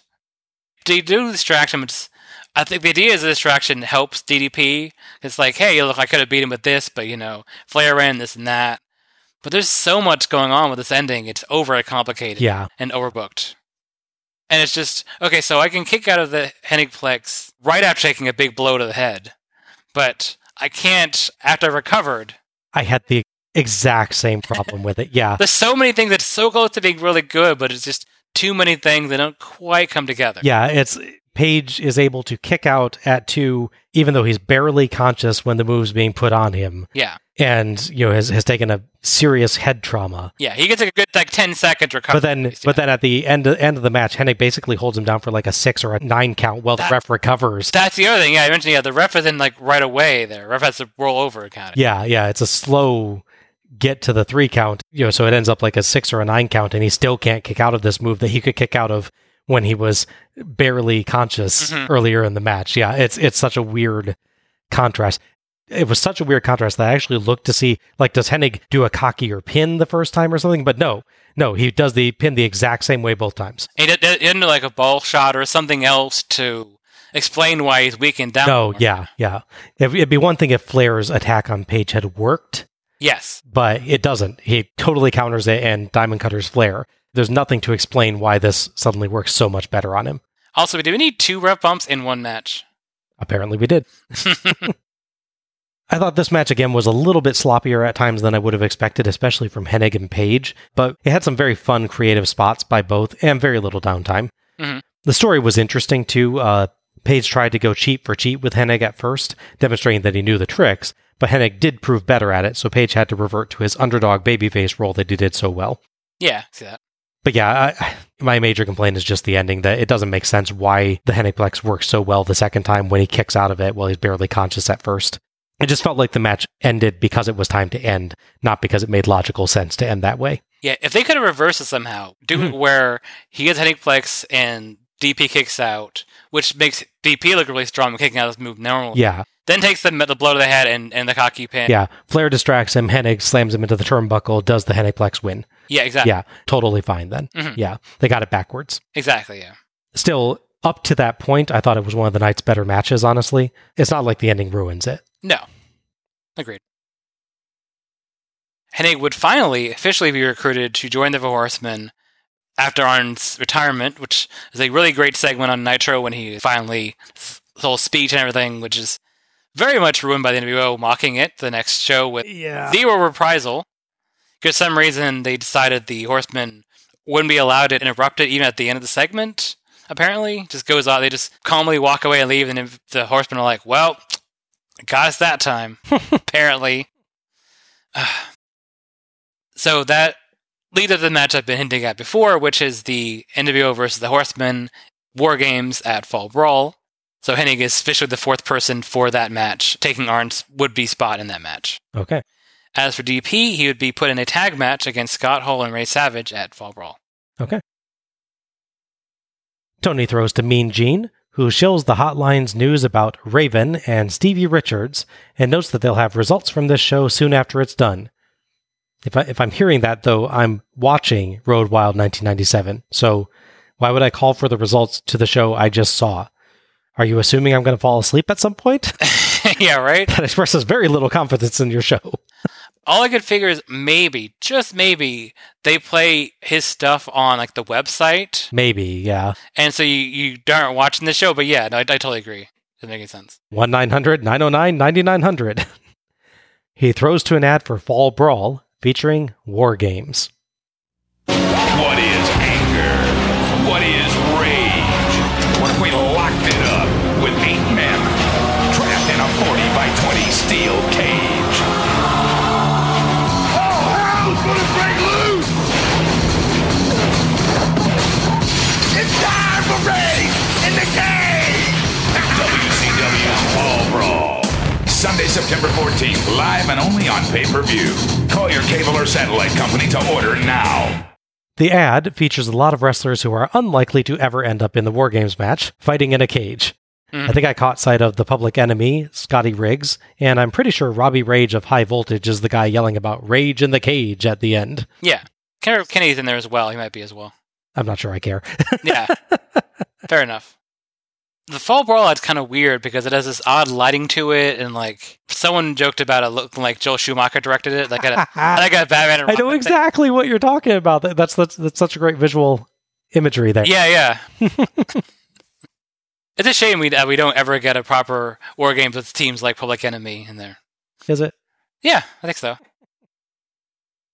We then cut to an NWO promo featuring Eric Bischoff and Jimi Hendrix's Voodoo Child intermixed with the NWO theme.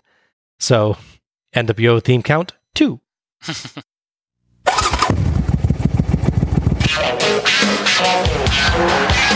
Luger, you were going to pay.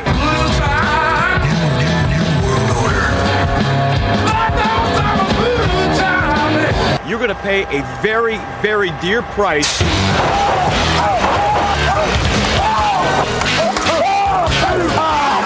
Count on it.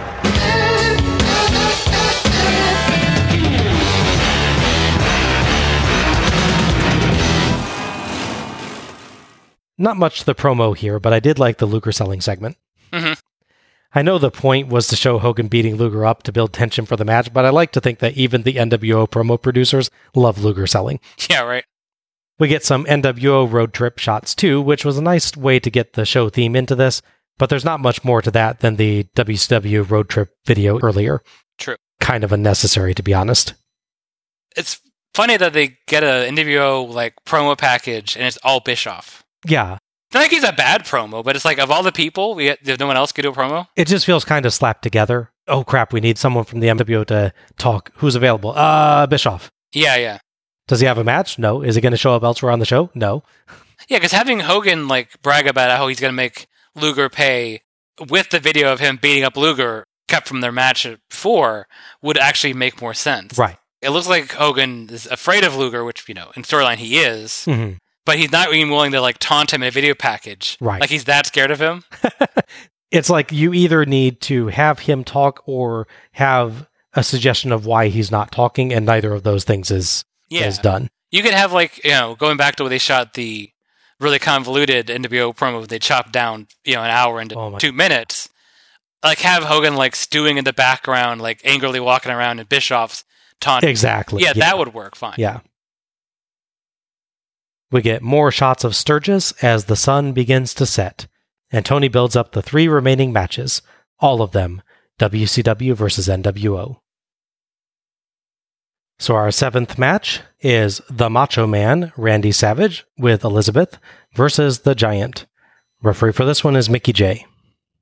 So since we last left these people, Savage has fought the NWO for a long time, and then decided to join them, as a lot of people do with this company and this organization. Yeah, you screwed me out of the world title like 6 times and beat me up and left me for dead, but now I'll join you, because, you guys seem like nice guys. Well, if you can't beat him, join him. I guess and so. If you can't beat him, and can't beat him, and can't beat him, and can't beat him, and can't beat him, I guess definitely join him. Yeah, at a certain point, why not? Likewise, as mentioned in the wrap-up on Hog Wild, Giant also joined the NWO after they screwed him of his title, because money was the explanation they gave for that. Yes. So Giant joined the group that stole his title and beat him up And then eventually down the line, he wins a world title shot. And when he wants to actually use it to fight Hogan, they beat him up, kick him out of the group. So now he's a good guy because the guys that he joined betraying his teammates betrayed him, so he's back with his teammates. At least by this point, he's done some genuine good guy things, like giving up his title shot for Luger. Correct. He may not start on an actual redemption arc, but he gets there, I think. Yeah. It's one of those things, it's different for us covering it, so we're going from one show to the next year. Where you're watching it straight through, obviously he's been betrayed by them. You understand why he's a face, but yes, it's just kind of funny. Between shows, he's coming bad guy and they kicked out of that group. Yeah, he joined. Starting the tradition of the Big Show turning face or heel at least twice a year. Pretty much, yeah. Savage, at this point, they're really pushing the crazy aspect of his character. Like, he's been driven so mad by being, pummeled and beaten up by Ric Flair before this whole thing started, and then fighting Anthony Boyle. He's the pure madness at this point. I guess he's only crazy enough to fight the Giant, who definitely is against Indigo. Okay. Oh, and in the build-up on Nitros, we got a tease of a match between the Great Muta, who at this point is part of NWO Japan, and the Giant. They tease it because he started a match and he just missed him and to beat him up. But then they have an actual match the following week. Okay. So he's not on the show, but Muta does appear in the build to this. It's kind of nice. NWO theme count 3. As Macho enters, Tony reflects on what happened to Giant here last year and says that tonight his match might not be for the world title, but it's still a very important match for WCW. Giant enters, and his new theme song is absolutely amazing, the greatest wrestling theme ever. Or it will be if anyone ever writes one for him. Yes. Tony talks about Giant's respect for the title and how when Luger got the big gold belt back for WCW, Giant was the one who worked to clean off the NWO graffiti. The engines rev as Giant gets in, and Savage flees outside. When Giant turns away, Savage charges in, knee strikes him, and tries a slam, but Giant falls on top, for 0 as he gets right off. Tony says he doesn't want to win that way.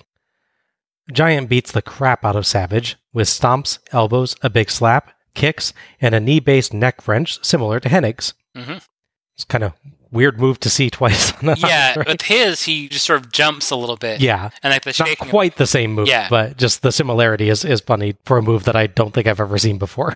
Yeah, I would assume he's trained unofficially by Hennig, or to some degree, as a youngster, and with Hennig's a veteran, maybe that's sort of carried over from that. Maybe. Giant tears Savage's shirt and lands forearms, and Savage rolls out. One tattered sleeve is still on. Yes. Giant goes after him, so Savage puts Elizabeth in the way. Giant picks her up like she's weightless and sets her aside. Savage charges, but Giant lifts him overhead almost as easily. Yes. And chucks him over the ropes into the ring. Back in, Savage clips the leg and works the leg with strikes and a ring post smash. Heenan says Giant should walk it off, but Dusty says that's hard with Savage a rippin' and a snortin'. Was he a warthog? Might as well be, I guess. I guess so. Giant to his feet, and Savage lands repeated clotheslines, and finally takes off his torn shirt sleeve. But Giant won't fall. His wobbles honestly look more like a weird dance than selling. A little bit, yeah. Savage crossbody off the top for 2, but Giant catches a second try and chokeslams him for the 3 count and the win. WCW 3, NWO 1.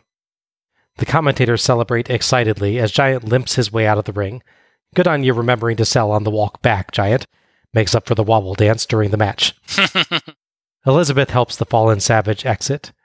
Heenan builds up that WCW is ahead in matches, but the next 2 are the most important, as they're for titles. We get another helicopter shot, this one of the sunset, which to be fair is a better shot than any other tonight, though roughly 2/3 of the screen is still taken up by the ground, which is almost entirely black. Why did they waste money on helicopters? Heenan jokes that Savage got a closer view of the sunset than even the helicopter did. Yeah, that's good. Thoughts on this one? I thought this was a fun match. It's definitely not a complicated match. Mm-hmm. They tell a pretty simple story in a fairly brisk amount of time. Giant is just so powerful. Savage has to be vicious and sneaky. First couple tries don't quite work out for him, but he finally finds the one that's going to work for him. But yeah, it's good to see Giant selling as well as he does. That's wobbly dance aside. He sells the leg, I think, like he's trying to get up really well. Mm-hmm. Oh, yeah. He does a good job with that. Yeah. Commentary does a nice point as well, comparing this to the Mysterio match, pointing out that he's literally twice Ray's size, so him trying to put his weight up on his knee is definitely much harder than even Ray. Yeah, I really liked that as a plot point. They did a good job building those up. Mm-hmm. Again, you get the story of almost a weird reverse with Flair, because you have the experienced heel working over the stronger, inexperienced face here. It never really slows down too much. There's not like a long period of a big hold, like I said in the first match. They keep things steady and consistent here. Savage does a really nice job of really putting over how strong and powerful and Giant is. He's game for making Giant look like this big guy that's a threat to the whole NWO. Right, yes, absolutely. Much like with Flair, he really wants this guy to look strong and powerful and succeed. Mm-hmm. It's funny because there's so many weird parallels in this show, but then there's these stark contrasts. I mean, Flair is a face in that match with a, 150-pound Six, and Savage is the heel here with a 450-pound Giant. Yes. Telling similar stories, but different ways to do it, which is nice. See, all Six needed to do to win is put on a lot of weight and grow, I don't know, about another 2 feet. Yes, there you go. That's how it worked. Good gosh, can you picture someone the Giant size doing one of Six's spin kicks?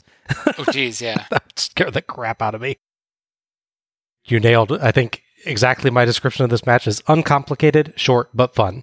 Mm-hmm. Giant looks massive and powerful, toying with a legend like Randy Savage with ease until Savage finally manages to take out a leg. And then it kind of feels like the short-form version of Konnan versus Mysterio, which I did like that the commentators brought up the comparison, but at the same time, this might play a little bit better if we hadn't had a match this same night that had kind of the same theme. But still, it gives the match a focus and lets Giant feel, briefly at least, under threat. It's one of those things. It's the most logical attack with a big Giant like that, is to go after the leg. Yeah. So you can do different angles, but you have to really set him up. Like, you have to set up, he runs in the corner and hits his neck or something. It's harder to set up that some other thing, like his arm is weak, or him and Triple H fight at some point. Triple H attacks his hand, so he can use a choke slam. You can find ways to do it, but the simplest way is attack the leg. Yeah, it makes perfect sense as a theme for this match. I think it's just there's a bit of a repetition highlighted by the two matches being on the same show. Mm-hmm. The chokeslam counter ending, though, was a great touch. I loved how that went off. This match had good energy, and while it felt somewhat basic, it was short enough that it still held my interest and gave Giant a convincing, dominant win over Savage to really build him up. Mm. We obviously discussed at length the Giant-Hogan match as obviously the main event of the Hog Wild show. Yeah. This match, I think, is an interesting contrast, because Savage is a very experienced heel. He's played a heel on and off for 10 plus years at this point. Obviously, this match is shorter and less stakes, but at the same time, it really shows you what a good veteran versus Giant match could be. Yeah. And that's why the contrast is interesting for me. Yeah, I agree. This one shows you, I think, a better balance and better concepts for what you're doing to attack the Giant. Exactly. Where, thinking back on the Hog Wild match, that's actually one of the things that's really missing in Hogan's heel act against him is attacking the leg. Yeah. As a means of explaining why Giant is down as much as he is in that match. Whereas he just knuckle locks him and just... Yeah, he does kick him, but he doesn't, really work the leg. He starts going to arm holds instead, where if he did more leg holds on the Giant, that's what Savage does here, is work on the leg. The only critique I'll really have with Savage's performance in this match, he doesn't have a ton of variety for how he attacks the leg, but at the same time, it's a super short match. Right. So it's not a huge critique. Yeah. It's just, again, that comparison of looking at this versus Konnan Mysterio and the sheer variety that Konnan's bringing in for how he works Mysterio's leg.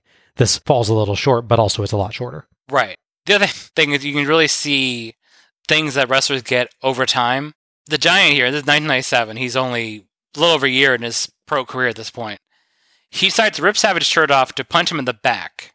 Would it have hurt him less with the shirt on? No, the chops for DDP earlier make some sense where he took Hennig's singlet down for him, but yeah, the forearms, I'm not sure that Savage's shirt is not giving him like a genuine +1 armor or something. No.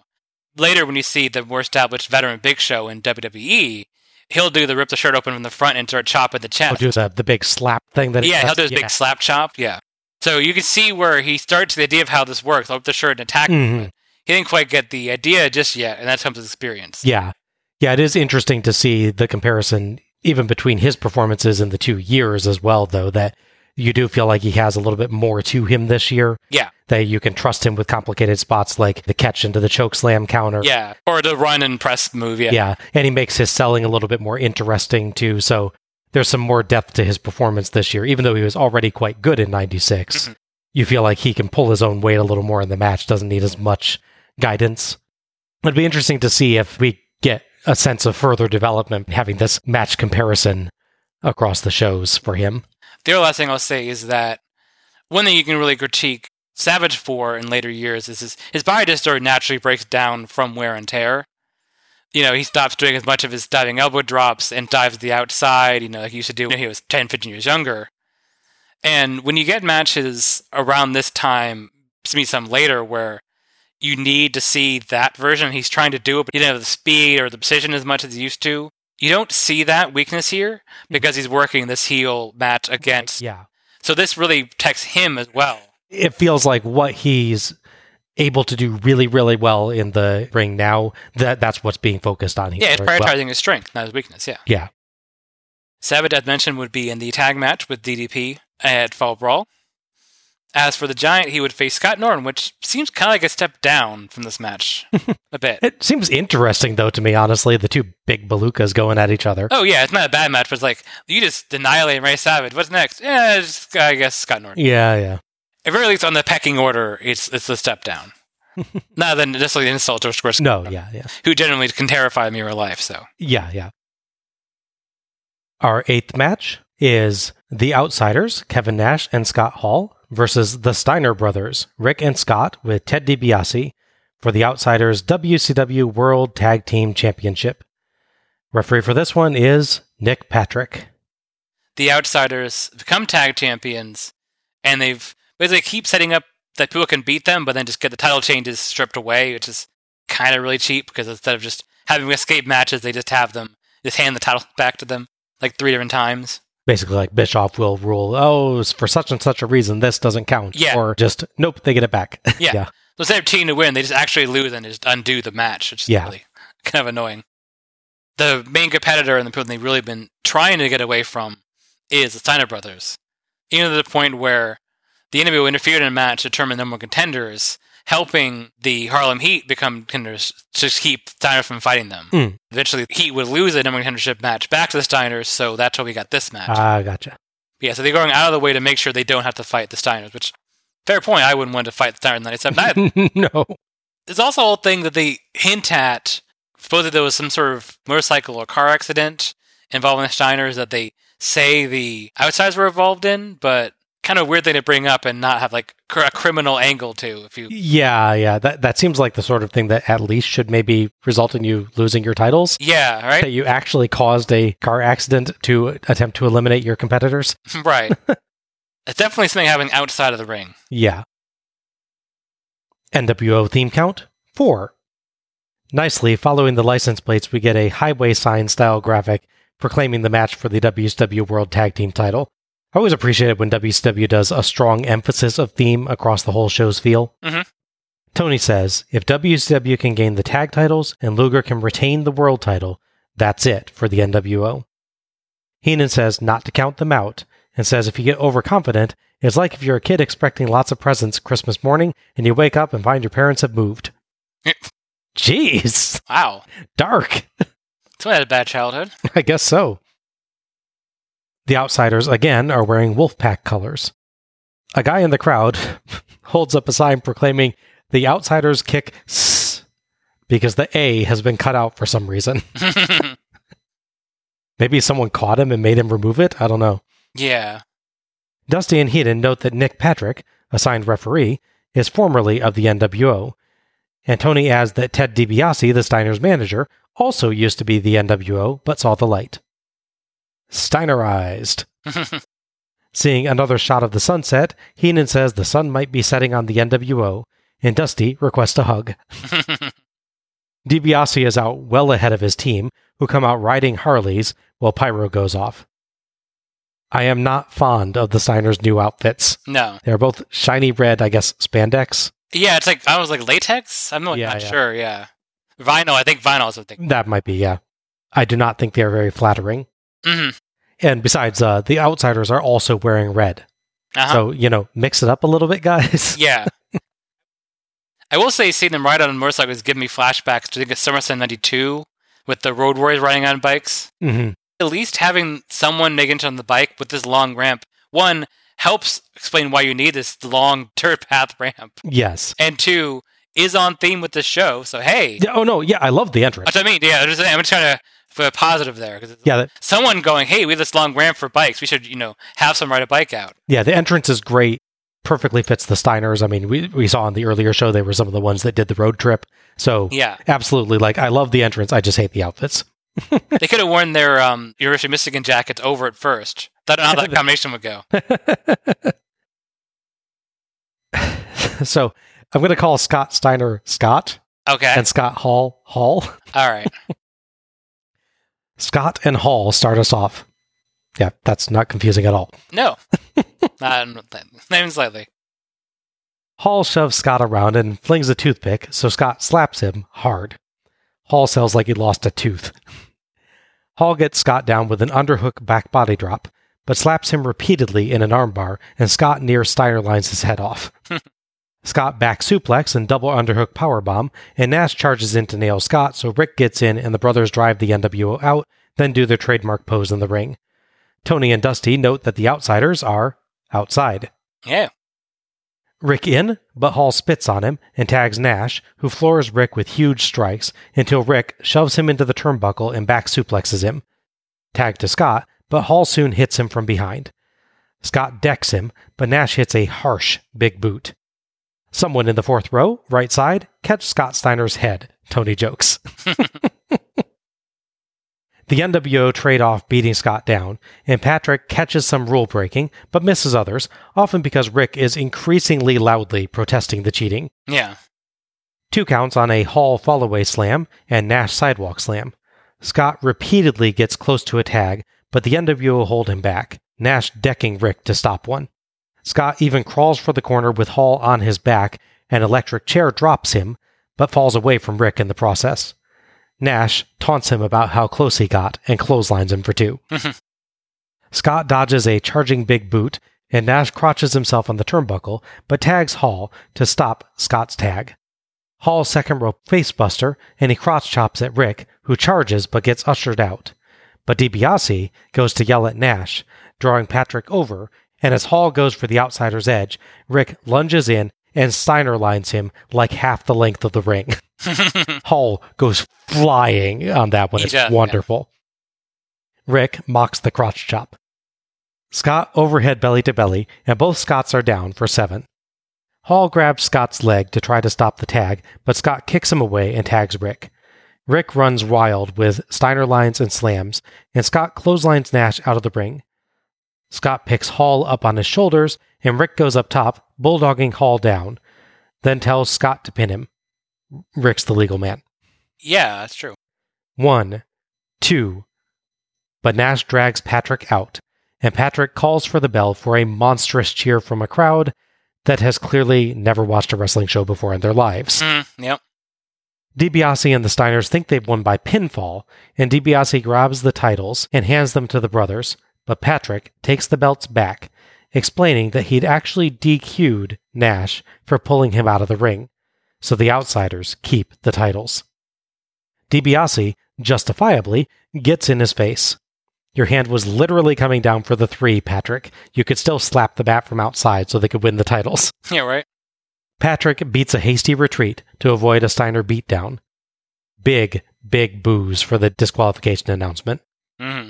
Still, we're WCW 4, NWO 1, as we get yet more pointless, super shaky, super far off helicopter shots. I will not let this go.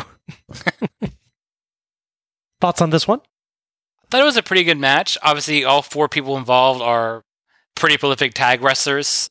The latter 2 were mostly just from here, but they made a pretty good resume in a pretty short amount of time. Mm-hmm. We're a little more than a year out from their debut in the company as tag team. Yeah. Somewhat going back to the first match, there's not like an obvious mess up in any of these. The only thing you get in this is it's quite possibly the most prolonged build to hot tag. It is a super long face and peril segment.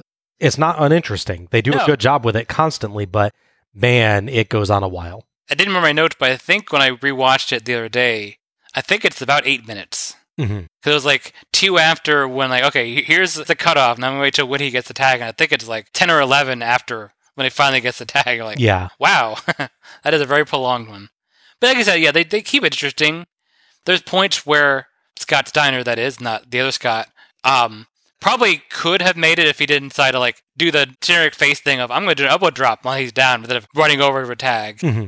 And they do a good job with like Anderson style. One guy grabs the guy's foot to prevent the tag and also tags his partner and stuff. Mm-hmm. So I think the Outsiders do a really nice job in this of repeatedly blocking the tag. Sure, yeah. So it makes sense why it's an extended one, and they do a good job with it, but you start feeling it, like how long that lasts. Yeah. To be fair, in comparison to last year's match where it was Luger and Sting against the Outsiders, they only do the face stumbles towards the corner and gets closed by Scott Hall spot once, and not twice. So that's an improvement. Fair. They learned not to do that about a second time in a single match. Well, Scott Steiner is less trusting than Sting, so. That is very true. That is accurate. It's a really interesting match to watch because it's well executed. They build and build and build. And then it kind of stops because they just DQ it so quickly afterwards. Mm-hmm. This isn't like the first time these two teams fought. This isn't the first match you're going to set up 2 months down the line, they're going to rematch, and this is going to be the one they finally get to win it. The first time these guys fought was in like March, might have been in February of this year. Actually, I think it was in January. Sold out. Oh, you're right. Thank you. Yeah, so we're 6 months from the first time they fought. So this sudden abrupt stop to build up another match thing seems kind of cheap. Mm-hmm. Yeah. There's always rumors that went around over the years that supposedly the Steiners were booked to win the titles, but then supposedly last minute it was got back. I can't confirm that, so I'm not saying of the fact they definitely did this. But it feels like one of those things that was meant to build to this big title change, and nope, cut off right there. And again, I don't know if that's the case, but it feels like it. For me, storyline-wise, it works better for the NWO to keep the tag titles. The idea of this show is WCW has a chance to beat the NWO, but their hopes and dreams are crushed. It basically extends the plot to Starrcade. Starrcade is the end goal. The NWO cannot go down until it's Sting doing it. Right. That's your build. Now, obviously, it doesn't go this way. Yes, as you covered. But to me, the entire point of the NWO angle is getting to Starrcade 1997, and all of the main losses for the NWO happened there. Right. That's where they lose the tag titles. That's where they lose the world title. So maybe that was the plan, but if that was the plan, I think it was a bad plan, and I'm glad it changed. I can see the kind of argument maybe being that because of what happens later in the show, it doesn't truly demoralize and defeat the NWO because they don't lose everything on the show. Yeah. They win when it really, really counts. I get that. My view on the NWO, as I'll make clear a little bit later, is the NWO should be kept super duper strong in all cases until Starrcade 97. I'm not necessarily opposed to that, but we're at the point where they've had the titles changed hands at least twice, one thing as Outsiders, and just be overturned like the next show. Yeah, and you shouldn't be doing it that way. Yeah.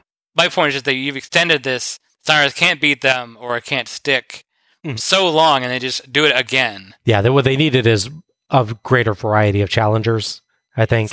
You can have the Steiners challenge them in January, have hinky stuff happen where they keep the titles, and then go away from the Steiners until we're getting really close to Starrcade. Right, yeah. I think the mistake is bringing it back to the Steiners mid-year. Right. Keep it with Harlem Heat. Have them have a run at it a couple times and figure out a couple other tag teams you can do. And that's something for the most part they figured out with Hogan.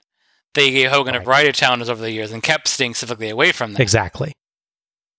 Yeah, so in another similarity to last year, as you pointed out, we've got the Outsiders in the second to last match in the tag contest, mostly focused on one guy, Sting last year, Scott this year, doing an extended face in peril bit while Nick Patrick referees and gives the match a controversial finish. Yes.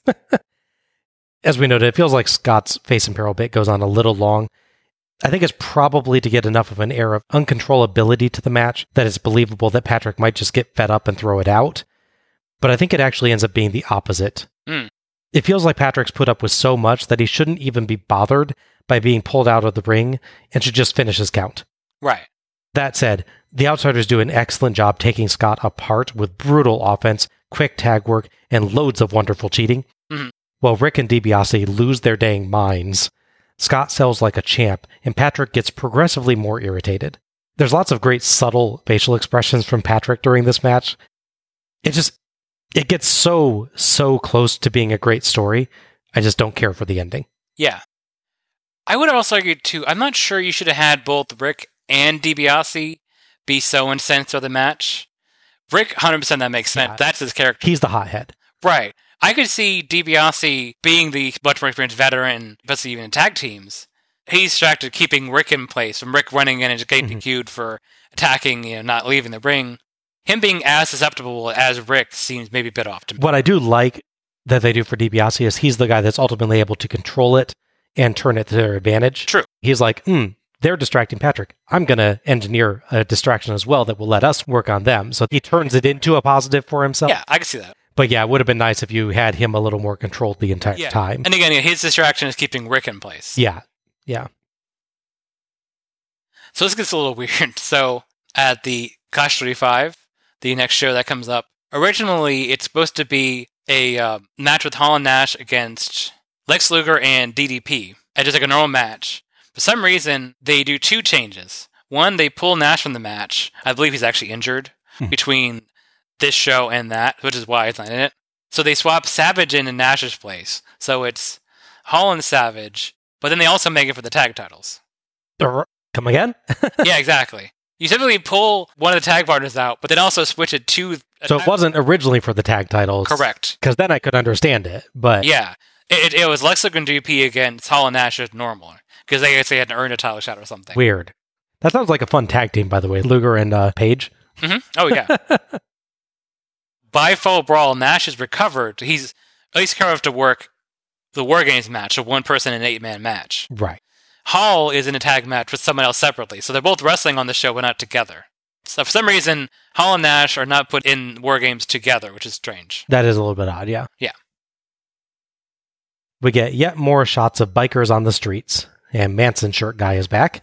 As Tony says, Patrick acted on instinct in the end, and only later realized what he'd done, that he cost WCW the belts. Heenan notes Patrick, just coming off suspension, was likely being very careful with the rules, and it unfortunately cost WCW. The commentators do help the match there, but it just still isn't quite enough for me to explain the ending. Yeah.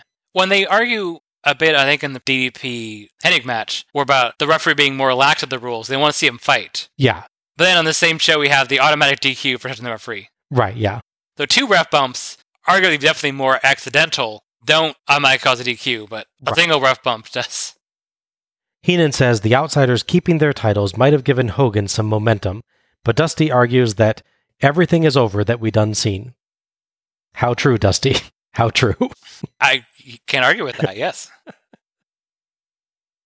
Tony says WCW's goal was to end the NWO, and to do that, they had to take all the gold. But they haven't done that. Heenan agrees, no matter what happens now, the NWO still have a world championship. A lady in the crowd at a biker rally is wearing an umbrella hat. Just putting that out there. Yeah. She's prepared for the rain, that's all. It's time for our final match. Hollywood Hulk Hogan versus Lex Luger for Luger's WCW World Heavyweight Championship. The referee for this one is Randy Anderson. So it's a bit of a trip to get here, so stick with me here. As we noted from the previous show, Lex Luger would win his future world title shot with no date put in mind at Spring Stampede, the show famous for Giant's big moment of selflessness. Thank you.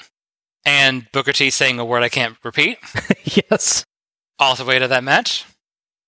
Hogan's done his usual drop in and out stuff because he has limited TV and pay-per-view dates.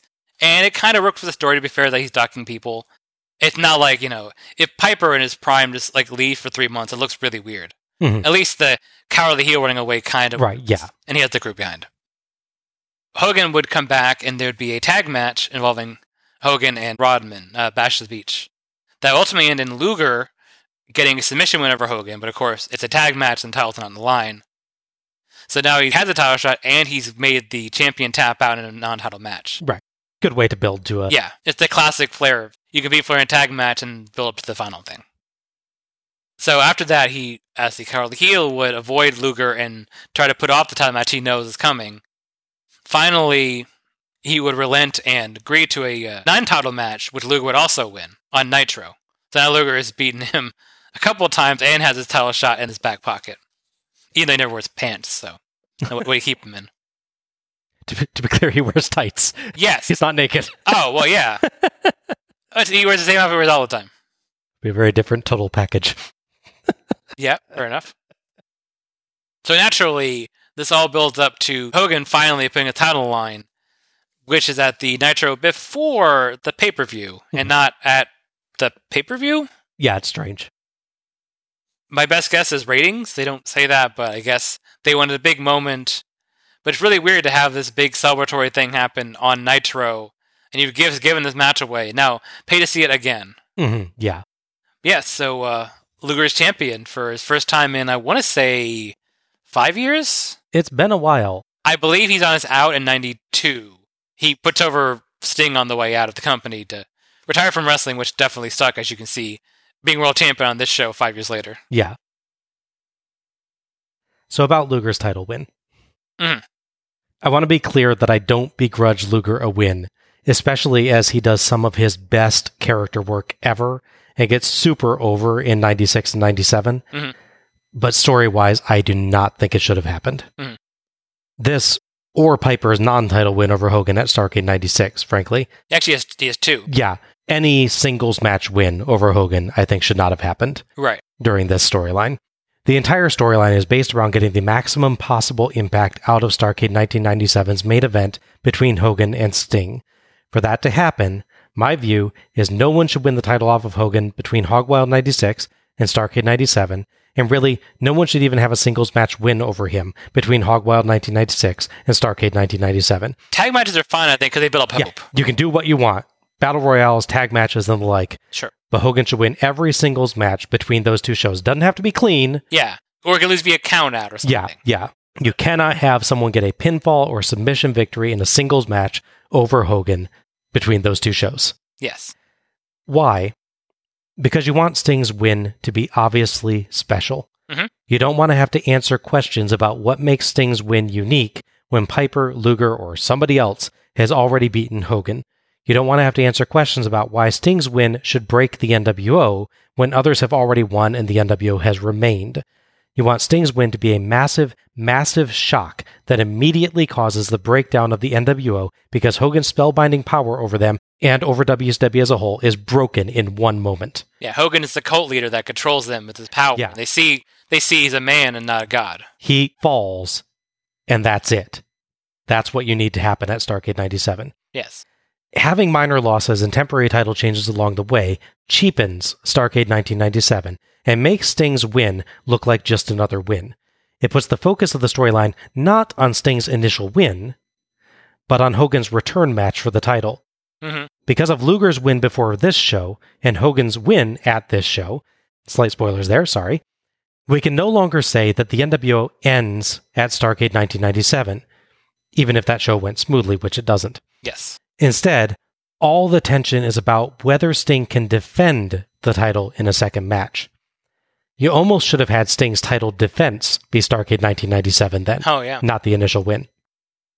Now, this slight detour does not ruin the whole angle by any means, but I do think that it cheapens the finale a bit and changes the focus in a way that's not ideal. Obviously, Starrcade 1997 does not go right anyway.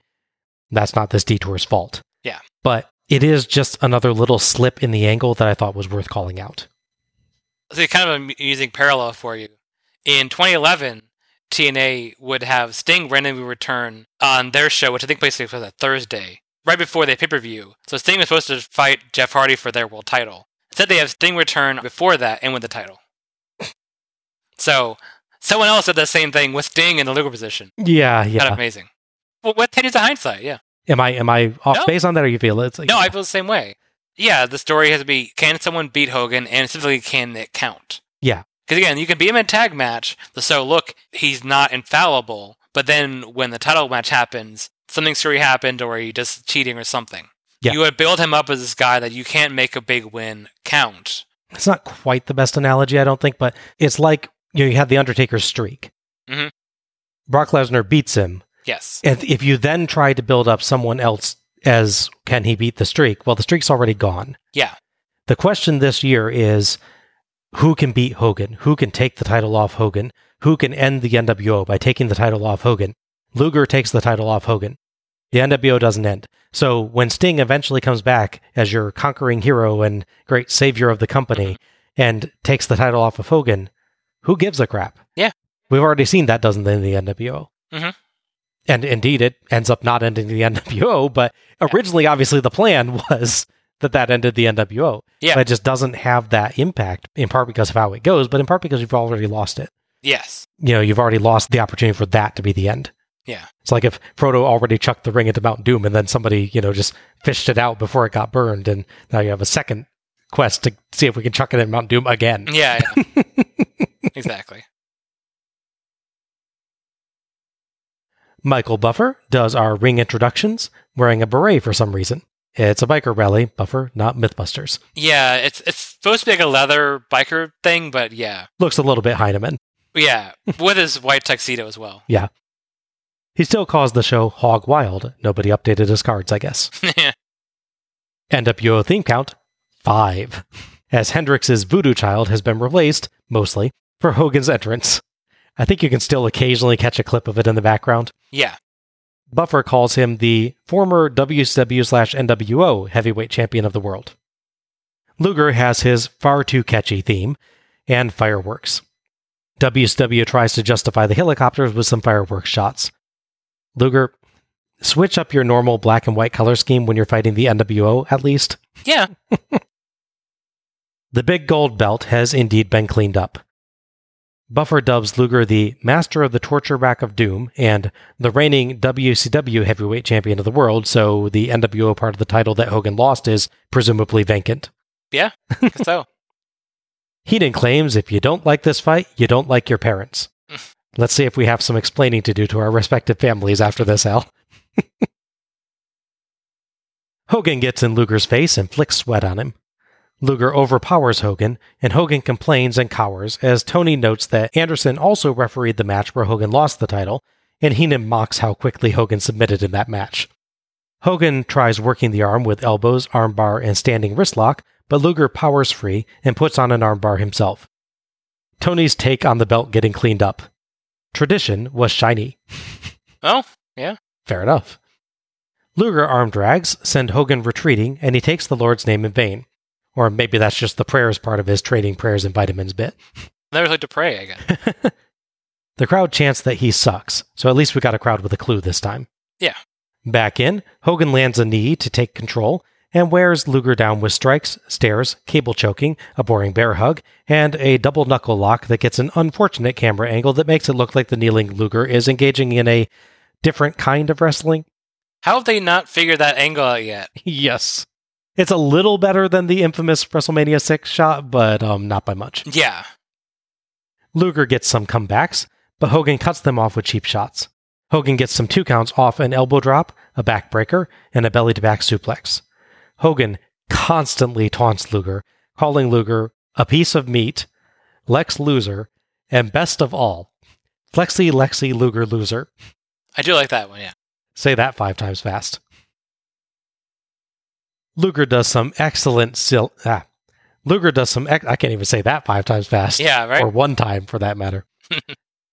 Luger does some excellent selling, his knees even buckling as Hogan drags him to his feet. Hogan suplex, and he turns away, dusting off his hands. But Luger drags himself to his feet, shakes off the damage, and roars. Hogan screams and runs for the corner, where Luger beats the crap out of him, selling his own strikes. Yes. Hogan begs for mercy, but sneaks in an eye poke when Anderson inadvertently distracts Luger. Hogan roll up for 2. He slams Luger and tries the leg drop, but Luger dodges. Luger's screaming lariat and diving forearm, but the NWO hits the ring. Luger dispatches Bagwell, 6, Norton, and Nash, beats up Hogan, and knocks Nash down again. Anderson gets Nash out, but Nash holds on to distract him, and Sting appears at ringside. The NWO looks scared, but as Luger bounces off the ropes to charge Hogan, Sting hits him in the back with his bat. Hogan leg drop for the 3 count, and the win. So our final score is WCW 4, NWO 2, but the NWO took home the tag titles and the world title, so it has to be counted as a WCW loss despite the score. And speaking of scores, NWO theme count 6, which is entirely too many. At least they didn't bring a cake out this time. Sting silently retreats from ringside as the commentators despair. Hogan uses the belt to shield himself from drinks being hurled by the crowd, and the NWO makes its retreat. Definitely no long promo out in front of this crowd. Mm-hmm. Tony theorizes that maybe Sting hit the wrong man, but Heenan notes there was only one man near him. Come on, Tony, Dusty says. Heenan tells him not to make excuses. Ouch! Yeah. According to Eric Bischoff's 83 Weeks, fake Sting here was actually Scott Hall, which makes sense because Hall doesn't run out with Nash to attack Luger. In a close-up, you can see that fake Sting has very Scott Hall-like stubble, too. Kurt Hennig and the Steiners come out to check on Luger alongside the trainer. Little late, guys. Also, was the Giant taking a nap the whole time? Yeah. The Steiners help Luger make his exit, which is definitely something the Giant could have helped more with. Just pick him up, like Randy Savage earlier. Yeah, right? Thoughts on this one? For better or worse, this is a pretty basic heel Hogan match. Mm-hmm. He does his usual strikes and his basic holds and back rakes and his yacha. Yeah, his Cactus Jack punches. Yeah, it's such a weird similarity between the two, right? Yeah, I know. There's so few similarities between the two, but yeah, there's that. Yeah, they're weird sound effects while punching. Yeah. In contrast to last year's match, obviously we have a much more experienced heel Hogan. They get the stalling way down, thankfully. And plus him attacking with strength the way he does makes more sense. But as strong as Luger is, the size difference is not the same. Right. So he's not forcing a guy almost a foot taller than him down to his knees by just squeezing his hands. The other advantage you have is that it's Luger taking all the selling, so it's nice and loud. Yes. For everyone to hear. So much. It's wonderful. So it's an enjoyable match. It's pretty simple. It's two guys that started wrestling in the 80s. Hogan might start a little earlier, but the bulk of Hogan's career is the 80s, so he's very locked into 80s-style match setups, for better or for worse. Even in 2000, there's not much modernization to a Hogan match. Mm-hmm. It definitely feels like an 80s match. Yeah. Not necessarily as a critique, but just as a stylistic observation. No, absolutely. If you put a graphic at the bottom of this that said, Road Wild 86, which obviously wasn't a thing, people might go, oh, yeah, maybe. I don't really do that show, but it looks like it. Yeah. But because Luger never changes his attire. Yes. Bought 1 million black tights and just wore those. Yeah, exactly. Same boots, same tights, everything, yeah. Because it's Luger selling this stuff, his energy and the noise level he makes it feel bigger and feel a little less basic. Mm-hmm. It's enjoyable in its simplicity. That said, for all the complaints I have about the last match and a DQ finish, so much happened in this match with no DQ. Mm-hmm. Those guys all run in the ring. Yes, none of them strike Luger, but they're literally in the ring. It's not like they do the thing where they hop with the apron and you punch him off. Yes. That's a gray area for me as it is. Because I've seen matches where someone hops the ring and they just disqualify people when they feel like counting it. It's, I don't get this. It'd be one thing if Hogan was the champ and you said, okay, Anderson is letting this go because he wants Luger to have the chance to take the title off of Hogan. He doesn't want Hogan to benefit by the guys cheating for him. Especially if this is follow the last match. That would tie the story well. Right. But Hogan's not the champ in this one. So, yeah, you should just be like, no, your goons are attacking. Clearly, I'm disqualifying you. Champion's advantage to help a face for once. Exactly. That's the constant thing in the NWO angle in general is when do DQs happen type of things with all the run-ins. This also brings up the question of where the heck are the WCW guys? Yeah. Because they added this wrinkle to this, which is that Luger can fend off these guys, but then here's quote-unquote Sting. Exactly. You had a perfect opportunity to have WCW guys come down and fight off the NWO in this big, almost triumphant moment, and no one pays attention to the guy dressed as Sting because they think it's actually Sting. Yeah, he walks by them, and they go, oh, hey. And they're like, hey, buddy. And he's like, raises his bat. Yeah. I just realized that we were not a visual show, so I should probably say something. Yeah, no, fair enough, yeah. But you see, you had the wrinkle of, oh, here's quote-unquote Sting here. And it didn't really matter. He could have been anyone else hitting with the bat. Right, yes. The only way that it matters is that it's an explanation of why Luger still just bounces off the ropes right in front of him. Sure. Still, it's this little thing. Mm-hmm. I would say this is not a great match, but it has a much, much better feel and flow than last year's main event. Right. Hogan does significantly less stalling, as you pointed out. Yes. There's only one notable retreat outside for just a little bit, and a couple very brief moments of yelling at the crowd that are even incorporated into the match story as distracting him from working on Luger. Yeah. It's not, I'm yelling at the crowd because that's what heels do. It's, my character is actively getting irritated at the crowd. Yes. And letting that mess with his head. Exactly. We get a bit of a back and forth as Luger has several spots where he recovers and shows off his strength, rather than Hogan having solid control straight through once he first got it. It's also elevated by the big personalities of the two wrestlers. Hogan's constant taunting, I mean, he is constantly talking. And some excellent selling from Luger, except for the ram into the stairs where he clearly hits with his hands only. Yes, that's true. And by actually having the right crowd reaction this year. Yes. The ending, as you said, is questionable, as with many NWO era endings. A year into this angle, they have still not solved the question of how to do NWO cheating while having WCW look united against them, and that's a shame. Yeah. Still, last year we had an inexperienced wrestler in the Giant and an inexperienced heel in Hogan. This year we have two experienced wrestlers and a more polished heel act by Hogan. It's unquestionably better. Agreed. And I would call it an acceptable main event. I guess I don't have to apologize to my folks. How about you? I'm okay, I think. Yeah, okay. We do like our parents. Yes. Hogan will not appear at Fall Brawl, even though his group is battling the Horsemen. He's not bothered by that. He's just not going to involve in that.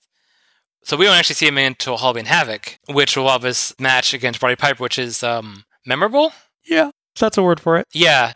So yeah, we have two people that are going to be missing the next show and have memorable matches at Halloween Havoc 97. One memorable because it's really, really good, and one because it involves Hogan and a cage. Yeah. Luger is DDP's partner at Fall Brawl.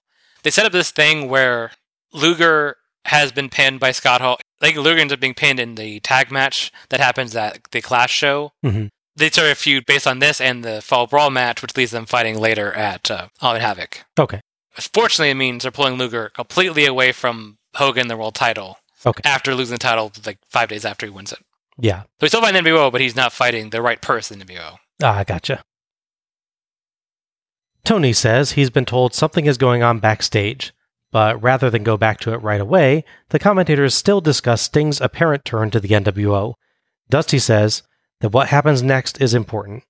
WCW was on a roll and feeling good, but they failed to take out the NWO.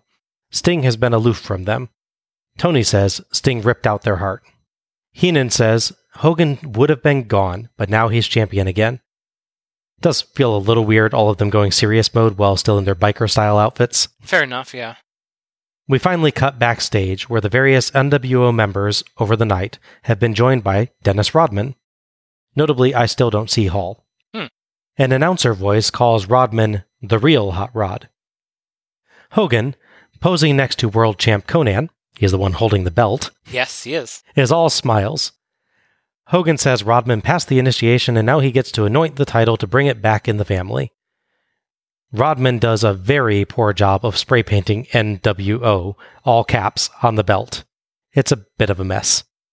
I wonder if Hogan had Conan hold the belt because he was worried Rodman would get overspray on him. Yeah, probably, yeah. Hogan says he loves sharing the title with the NWO, and the NWO members celebrate, with Nash proclaiming the belt back in the family. Wait, he loves sharing the belt with the NWO, but kicked the Giant out when he won a title shot? Yes. Okay, just checking. No conflict there. No Okay, contradictions. good. What are you talking about? Okay. Hogan applauds himself and says now they can all sleep at night. Sleep and sound. Unfortunately, it's a return to norm. Because having Luger win this title and then just lose it so quickly, it feels like they're teasing the idea of how a good happy ending could be, and they're just yanking it away suddenly. If you really gave us the definitive ending, like you should have with Sting defeating Livio and that, I can actually accept that just fine.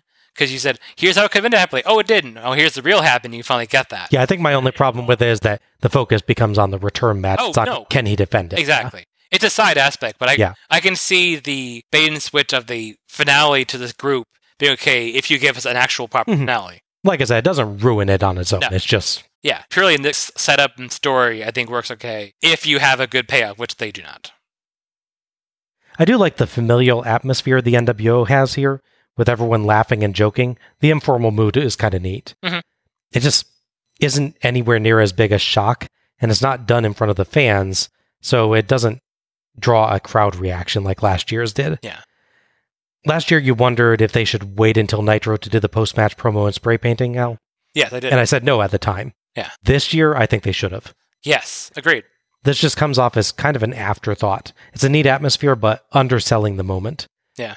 Doing it with a big "you'll never get rid of me" promo from Hogan would have been much, much stronger.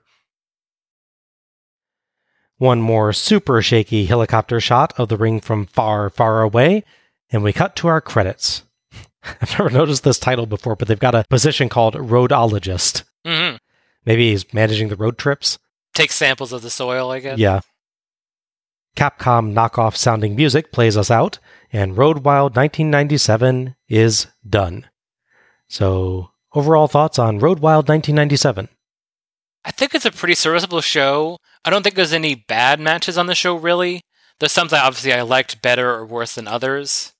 At most, you could say the show is enjoyable just like for the segment, but it doesn't feel super interesting. Mm-hmm. The first show, being the first of these Sturgis shows, feels unique in and of itself.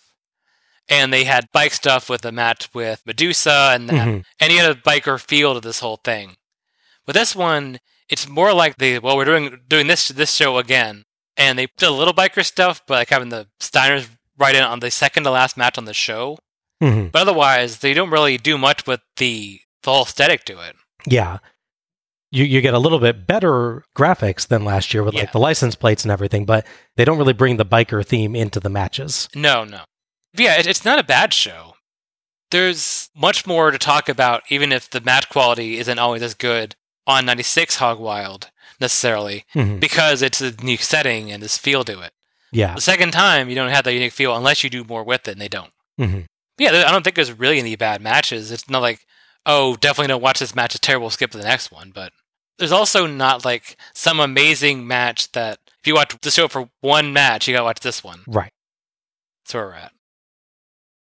In many ways, this show felt like a rehash of last year. Yes. Think about what both shows have. Okay. A road trip video package, Uh-huh. the Steiners at the internet table, Yes. a second match focused on working over an existing injury, Yes. Benoit fighting Malenko, Uh-huh. Ric Flair fighting an unexpected opponent in the mid-card, Mhm. the Outsiders in a tag match just before the main event that features a highly extended face and peril spot, Yeah. Hogan in the main event challenging for the world title, Uh-huh. the Heenan, Dusty, Tony, occasionally Tenay commentary team, Yes. rally footage, Uh-huh. helicopter shots, Yes. and a crowd heavily infused with bikers. Indeed. Now, some of these things go better than last year. Sure. In particular, I'd say the injury match this year with Mysterio and Conan, though the Ice Train one was certainly fine last year. Yeah. The main event, Mm-hmm. and the crowd. Agreed. Others are pretty even. Some, particularly the road trip and rally footage and the helicopter shots, go much worse. Yeah. But there's just so many things that give you a sense of deja vu, and there's only one prior show in this series. I should not be feeling like it's this familiar. Well, this is a huge roster of people. It shouldn't be this much overlap. Yeah. It doesn't help that a lot of the matches feature underwhelming or somewhat awkward performances. Mhm. Like you said, there's none that are actually bad. No. But in several matches, the performers just didn't quite seem to click, leading to strange bits of hesitation or seeming miscommunication. Yeah. Actual botches are pretty rare, Yeah. but an extra level of polish just felt like it was missing. Mhm. I can't honestly say matches went actually badly. No. All were acceptable to good, Sure. but I just felt like they didn't flow quite right. Uh-huh. Every match got me thinking, this is okay, but Mhm. that but was ever present all night long. Right. That said, I do really like that a few of the matches also took some risk or put performers in different positions. Flair fought an unexpected opponent again this year in 6. Mhm. Mysterio and Conan put on a match that focused a lot on working the leg and very little on high flying. Malenko basically got to work his half of a tag match by himself. Yeah. So as much as this show was an imitation of last year, specific performers were put in new places or situations, and I appreciate that. Yeah, I can see that. Promo content was basically non-existent. Yeah. Which was really, really weird, given how supposedly important this show was. Heck, Dusty even talked up how doing constant interviews might have messed with Luger's ability to prepare for his match, and then we got absolutely no interview with Luger. Yeah, that's true. We barely even heard from the NWO for that matter, which just felt wrong. Yeah. Despite how important this all supposedly is, the show feels like an afterthought without the promo work. What's the thing? So, assuming this goes right for the faces on this show, they win the tag titles and Hogan can't win the title back, and this is really the death blow for the NWO, that would be a pretty lackluster ending. Exactly, right? Yeah, it feels like there should be so much more to this. Yeah. The commentary team is good, though. Mm-hmm. They seem a little bit more on the ball than last year, and do a good job filling in for promos on building up the importance of the show. Their worry for and reactions to the tag title match and the main event in particular are spot on. Yeah. And there's a good sense of hope and then creeping despair from them as the night wears on and things start to turn against WCW. Right. While the arena design is uninspiring, I did like the little touches of theme that we got throughout the night, particularly the license plate graphics. Mm-hmm. It's just a nice touch, like the wanted posters that we got once on the Spring Stampede shows. Yeah. And it added to the show a bit. It's even better when they occasionally really personalize the graphics, like Mongo's Bears colors one or Malenko's Frosted Over one. Mm-hmm. Yeah. I wish they pulled that off more often, but it was cool when they did. Overall, it's not a bad show. And if you watch it in a vacuum, it probably feels better than if you watch it, as we did, right after the prior year. Yeah. But in context of its series, it just feels like too much of the same thing. Judged on its own, I think it's acceptable, but not great. Judged with last year's, despite some things going better, it feels like a pale imitation of something that had felt totally unique. Right, exactly. Yeah, if they'd done little things like not have Luger's title win happen, and Luger comes in to challenge, it would help a little bit feel different than Hogan coming in, challenging the title, and winning it again. Yeah, get a little less repetition there, yeah. Exactly. Okay, we are going on to our match of the night and MVP. So, Al, what's your match of the night? Like I said, there's very few standouts here. There's a bunch of matches that I would like to a point, like with DDP and Hennig, for instance, or like they almost get somewhere really good, like with the tag title match. And even some that just I thought were okay. They done a little bit more here and there could be really, really strong, like say Jericho and Bright, for instance. Or I can even appreciate the uniqueness of the elimination tag match with the way they handled Jeff Jarrett. For me, the best match of telling the story is still Ray and Konnan. Like I said, I was really sour at this match initially. I think it got in my mind that I was a slow-paced, one-sided thing from the beginning. When I really watched it again, more detail, like I said, Ray is combative, except for the one part, really throughout the end, and he does a good job of selling his... You want to see him win and come through, and then he doesn't, and you want to see him come back now. Yeah, so that for me is the best match. Yeah, for me, this was between Konnan versus Mysterio and the Outsiders versus the Steiners. And I'm going to agree with you. I'm going with Konnan versus Mysterio. Mysterio just does a tremendous job selling the injury, and Konnan puts on a creative and varied beatdown, so it remains an interesting match despite an almost complete lack of the usual Mysterio high-flying antics. It's a risky match to do with Mysterio because you could lose the interest of the viewers if they don't see what they expect, but they put on such a good show that it kept me watching, so that deserves some real credit. Yeah, the story they tell is really good. Yeah. MVP? So, yeah, there's a bunch of good options here, honestly. I mean, I thought Luger definitely stepped up in comparison to Giant last year. I would easily make the case for Jarrett as MVP. There's a big caveat. If they gave him a promo after to bragging about how well he did, if he gets this whole thing where he avoids the match, and then brags the next show how no one could beat him, and like say Mongo comes in the challenge and the setting up Clash, I think he seals that. Booker T does well, and then Ray is really good. Konnan's good at his attack. But Benoit delivered quite well. Even consider doing to Flair because how much he really puts over 6. For his strong performance, stepping up again from previous match with somebody else had, and just being selfless and putting it over, I'm picking Randy Savage. Okay. Like he delivered a good, short, simple match, really built Giant as this guy that is a big threat to the company on a show where they just took out the biggest threat to the company besides him. Okay. I am going with Scott Hall. Okay. I thought everyone involved in Outsiders versus the Steiners did a great job, but Scott Hall was just at his absolute best in that match, playing the maximum possible, insufferably cocky heel from start to finish and needlessly aggravating the Steiners at every turn, even when it cost him. From like seconds into the match when he's slapping Scott Steiner just to tick him off, you want to see Hall get his clock cleaned. And he just pushed it further and further from there. So it was an absolutely wonderful heel performance from him, I thought. And I do want to also say, definitely agree, honorable mention Jeff Jarrett. Yeah. He put on a similarly great heel act, but he just was not featured for long enough. If he had something else on the show, I think he would have taken it. Yeah. For the short time he's on the show, man, he just immediately caught you with his performance there.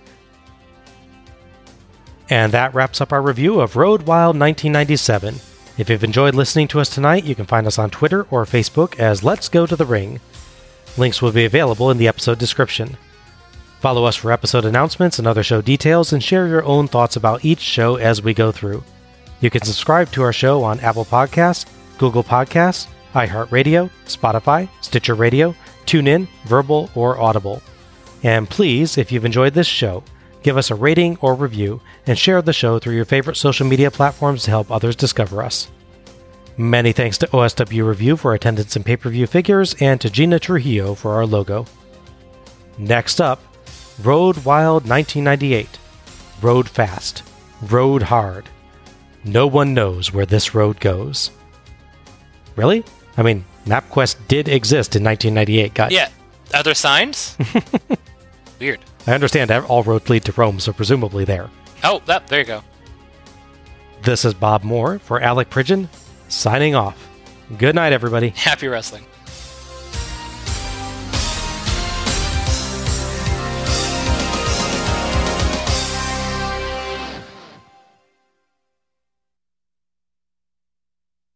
Tony mentions that Luger recently became the world champion and wonders if he can hold on to it in the return match with Hogan. Well, sorry. I thought that I did a typo, but in fact it was Tony making a misstated announcement that I included a joke on. So let me rewind and do the misstatement correctly. Okay.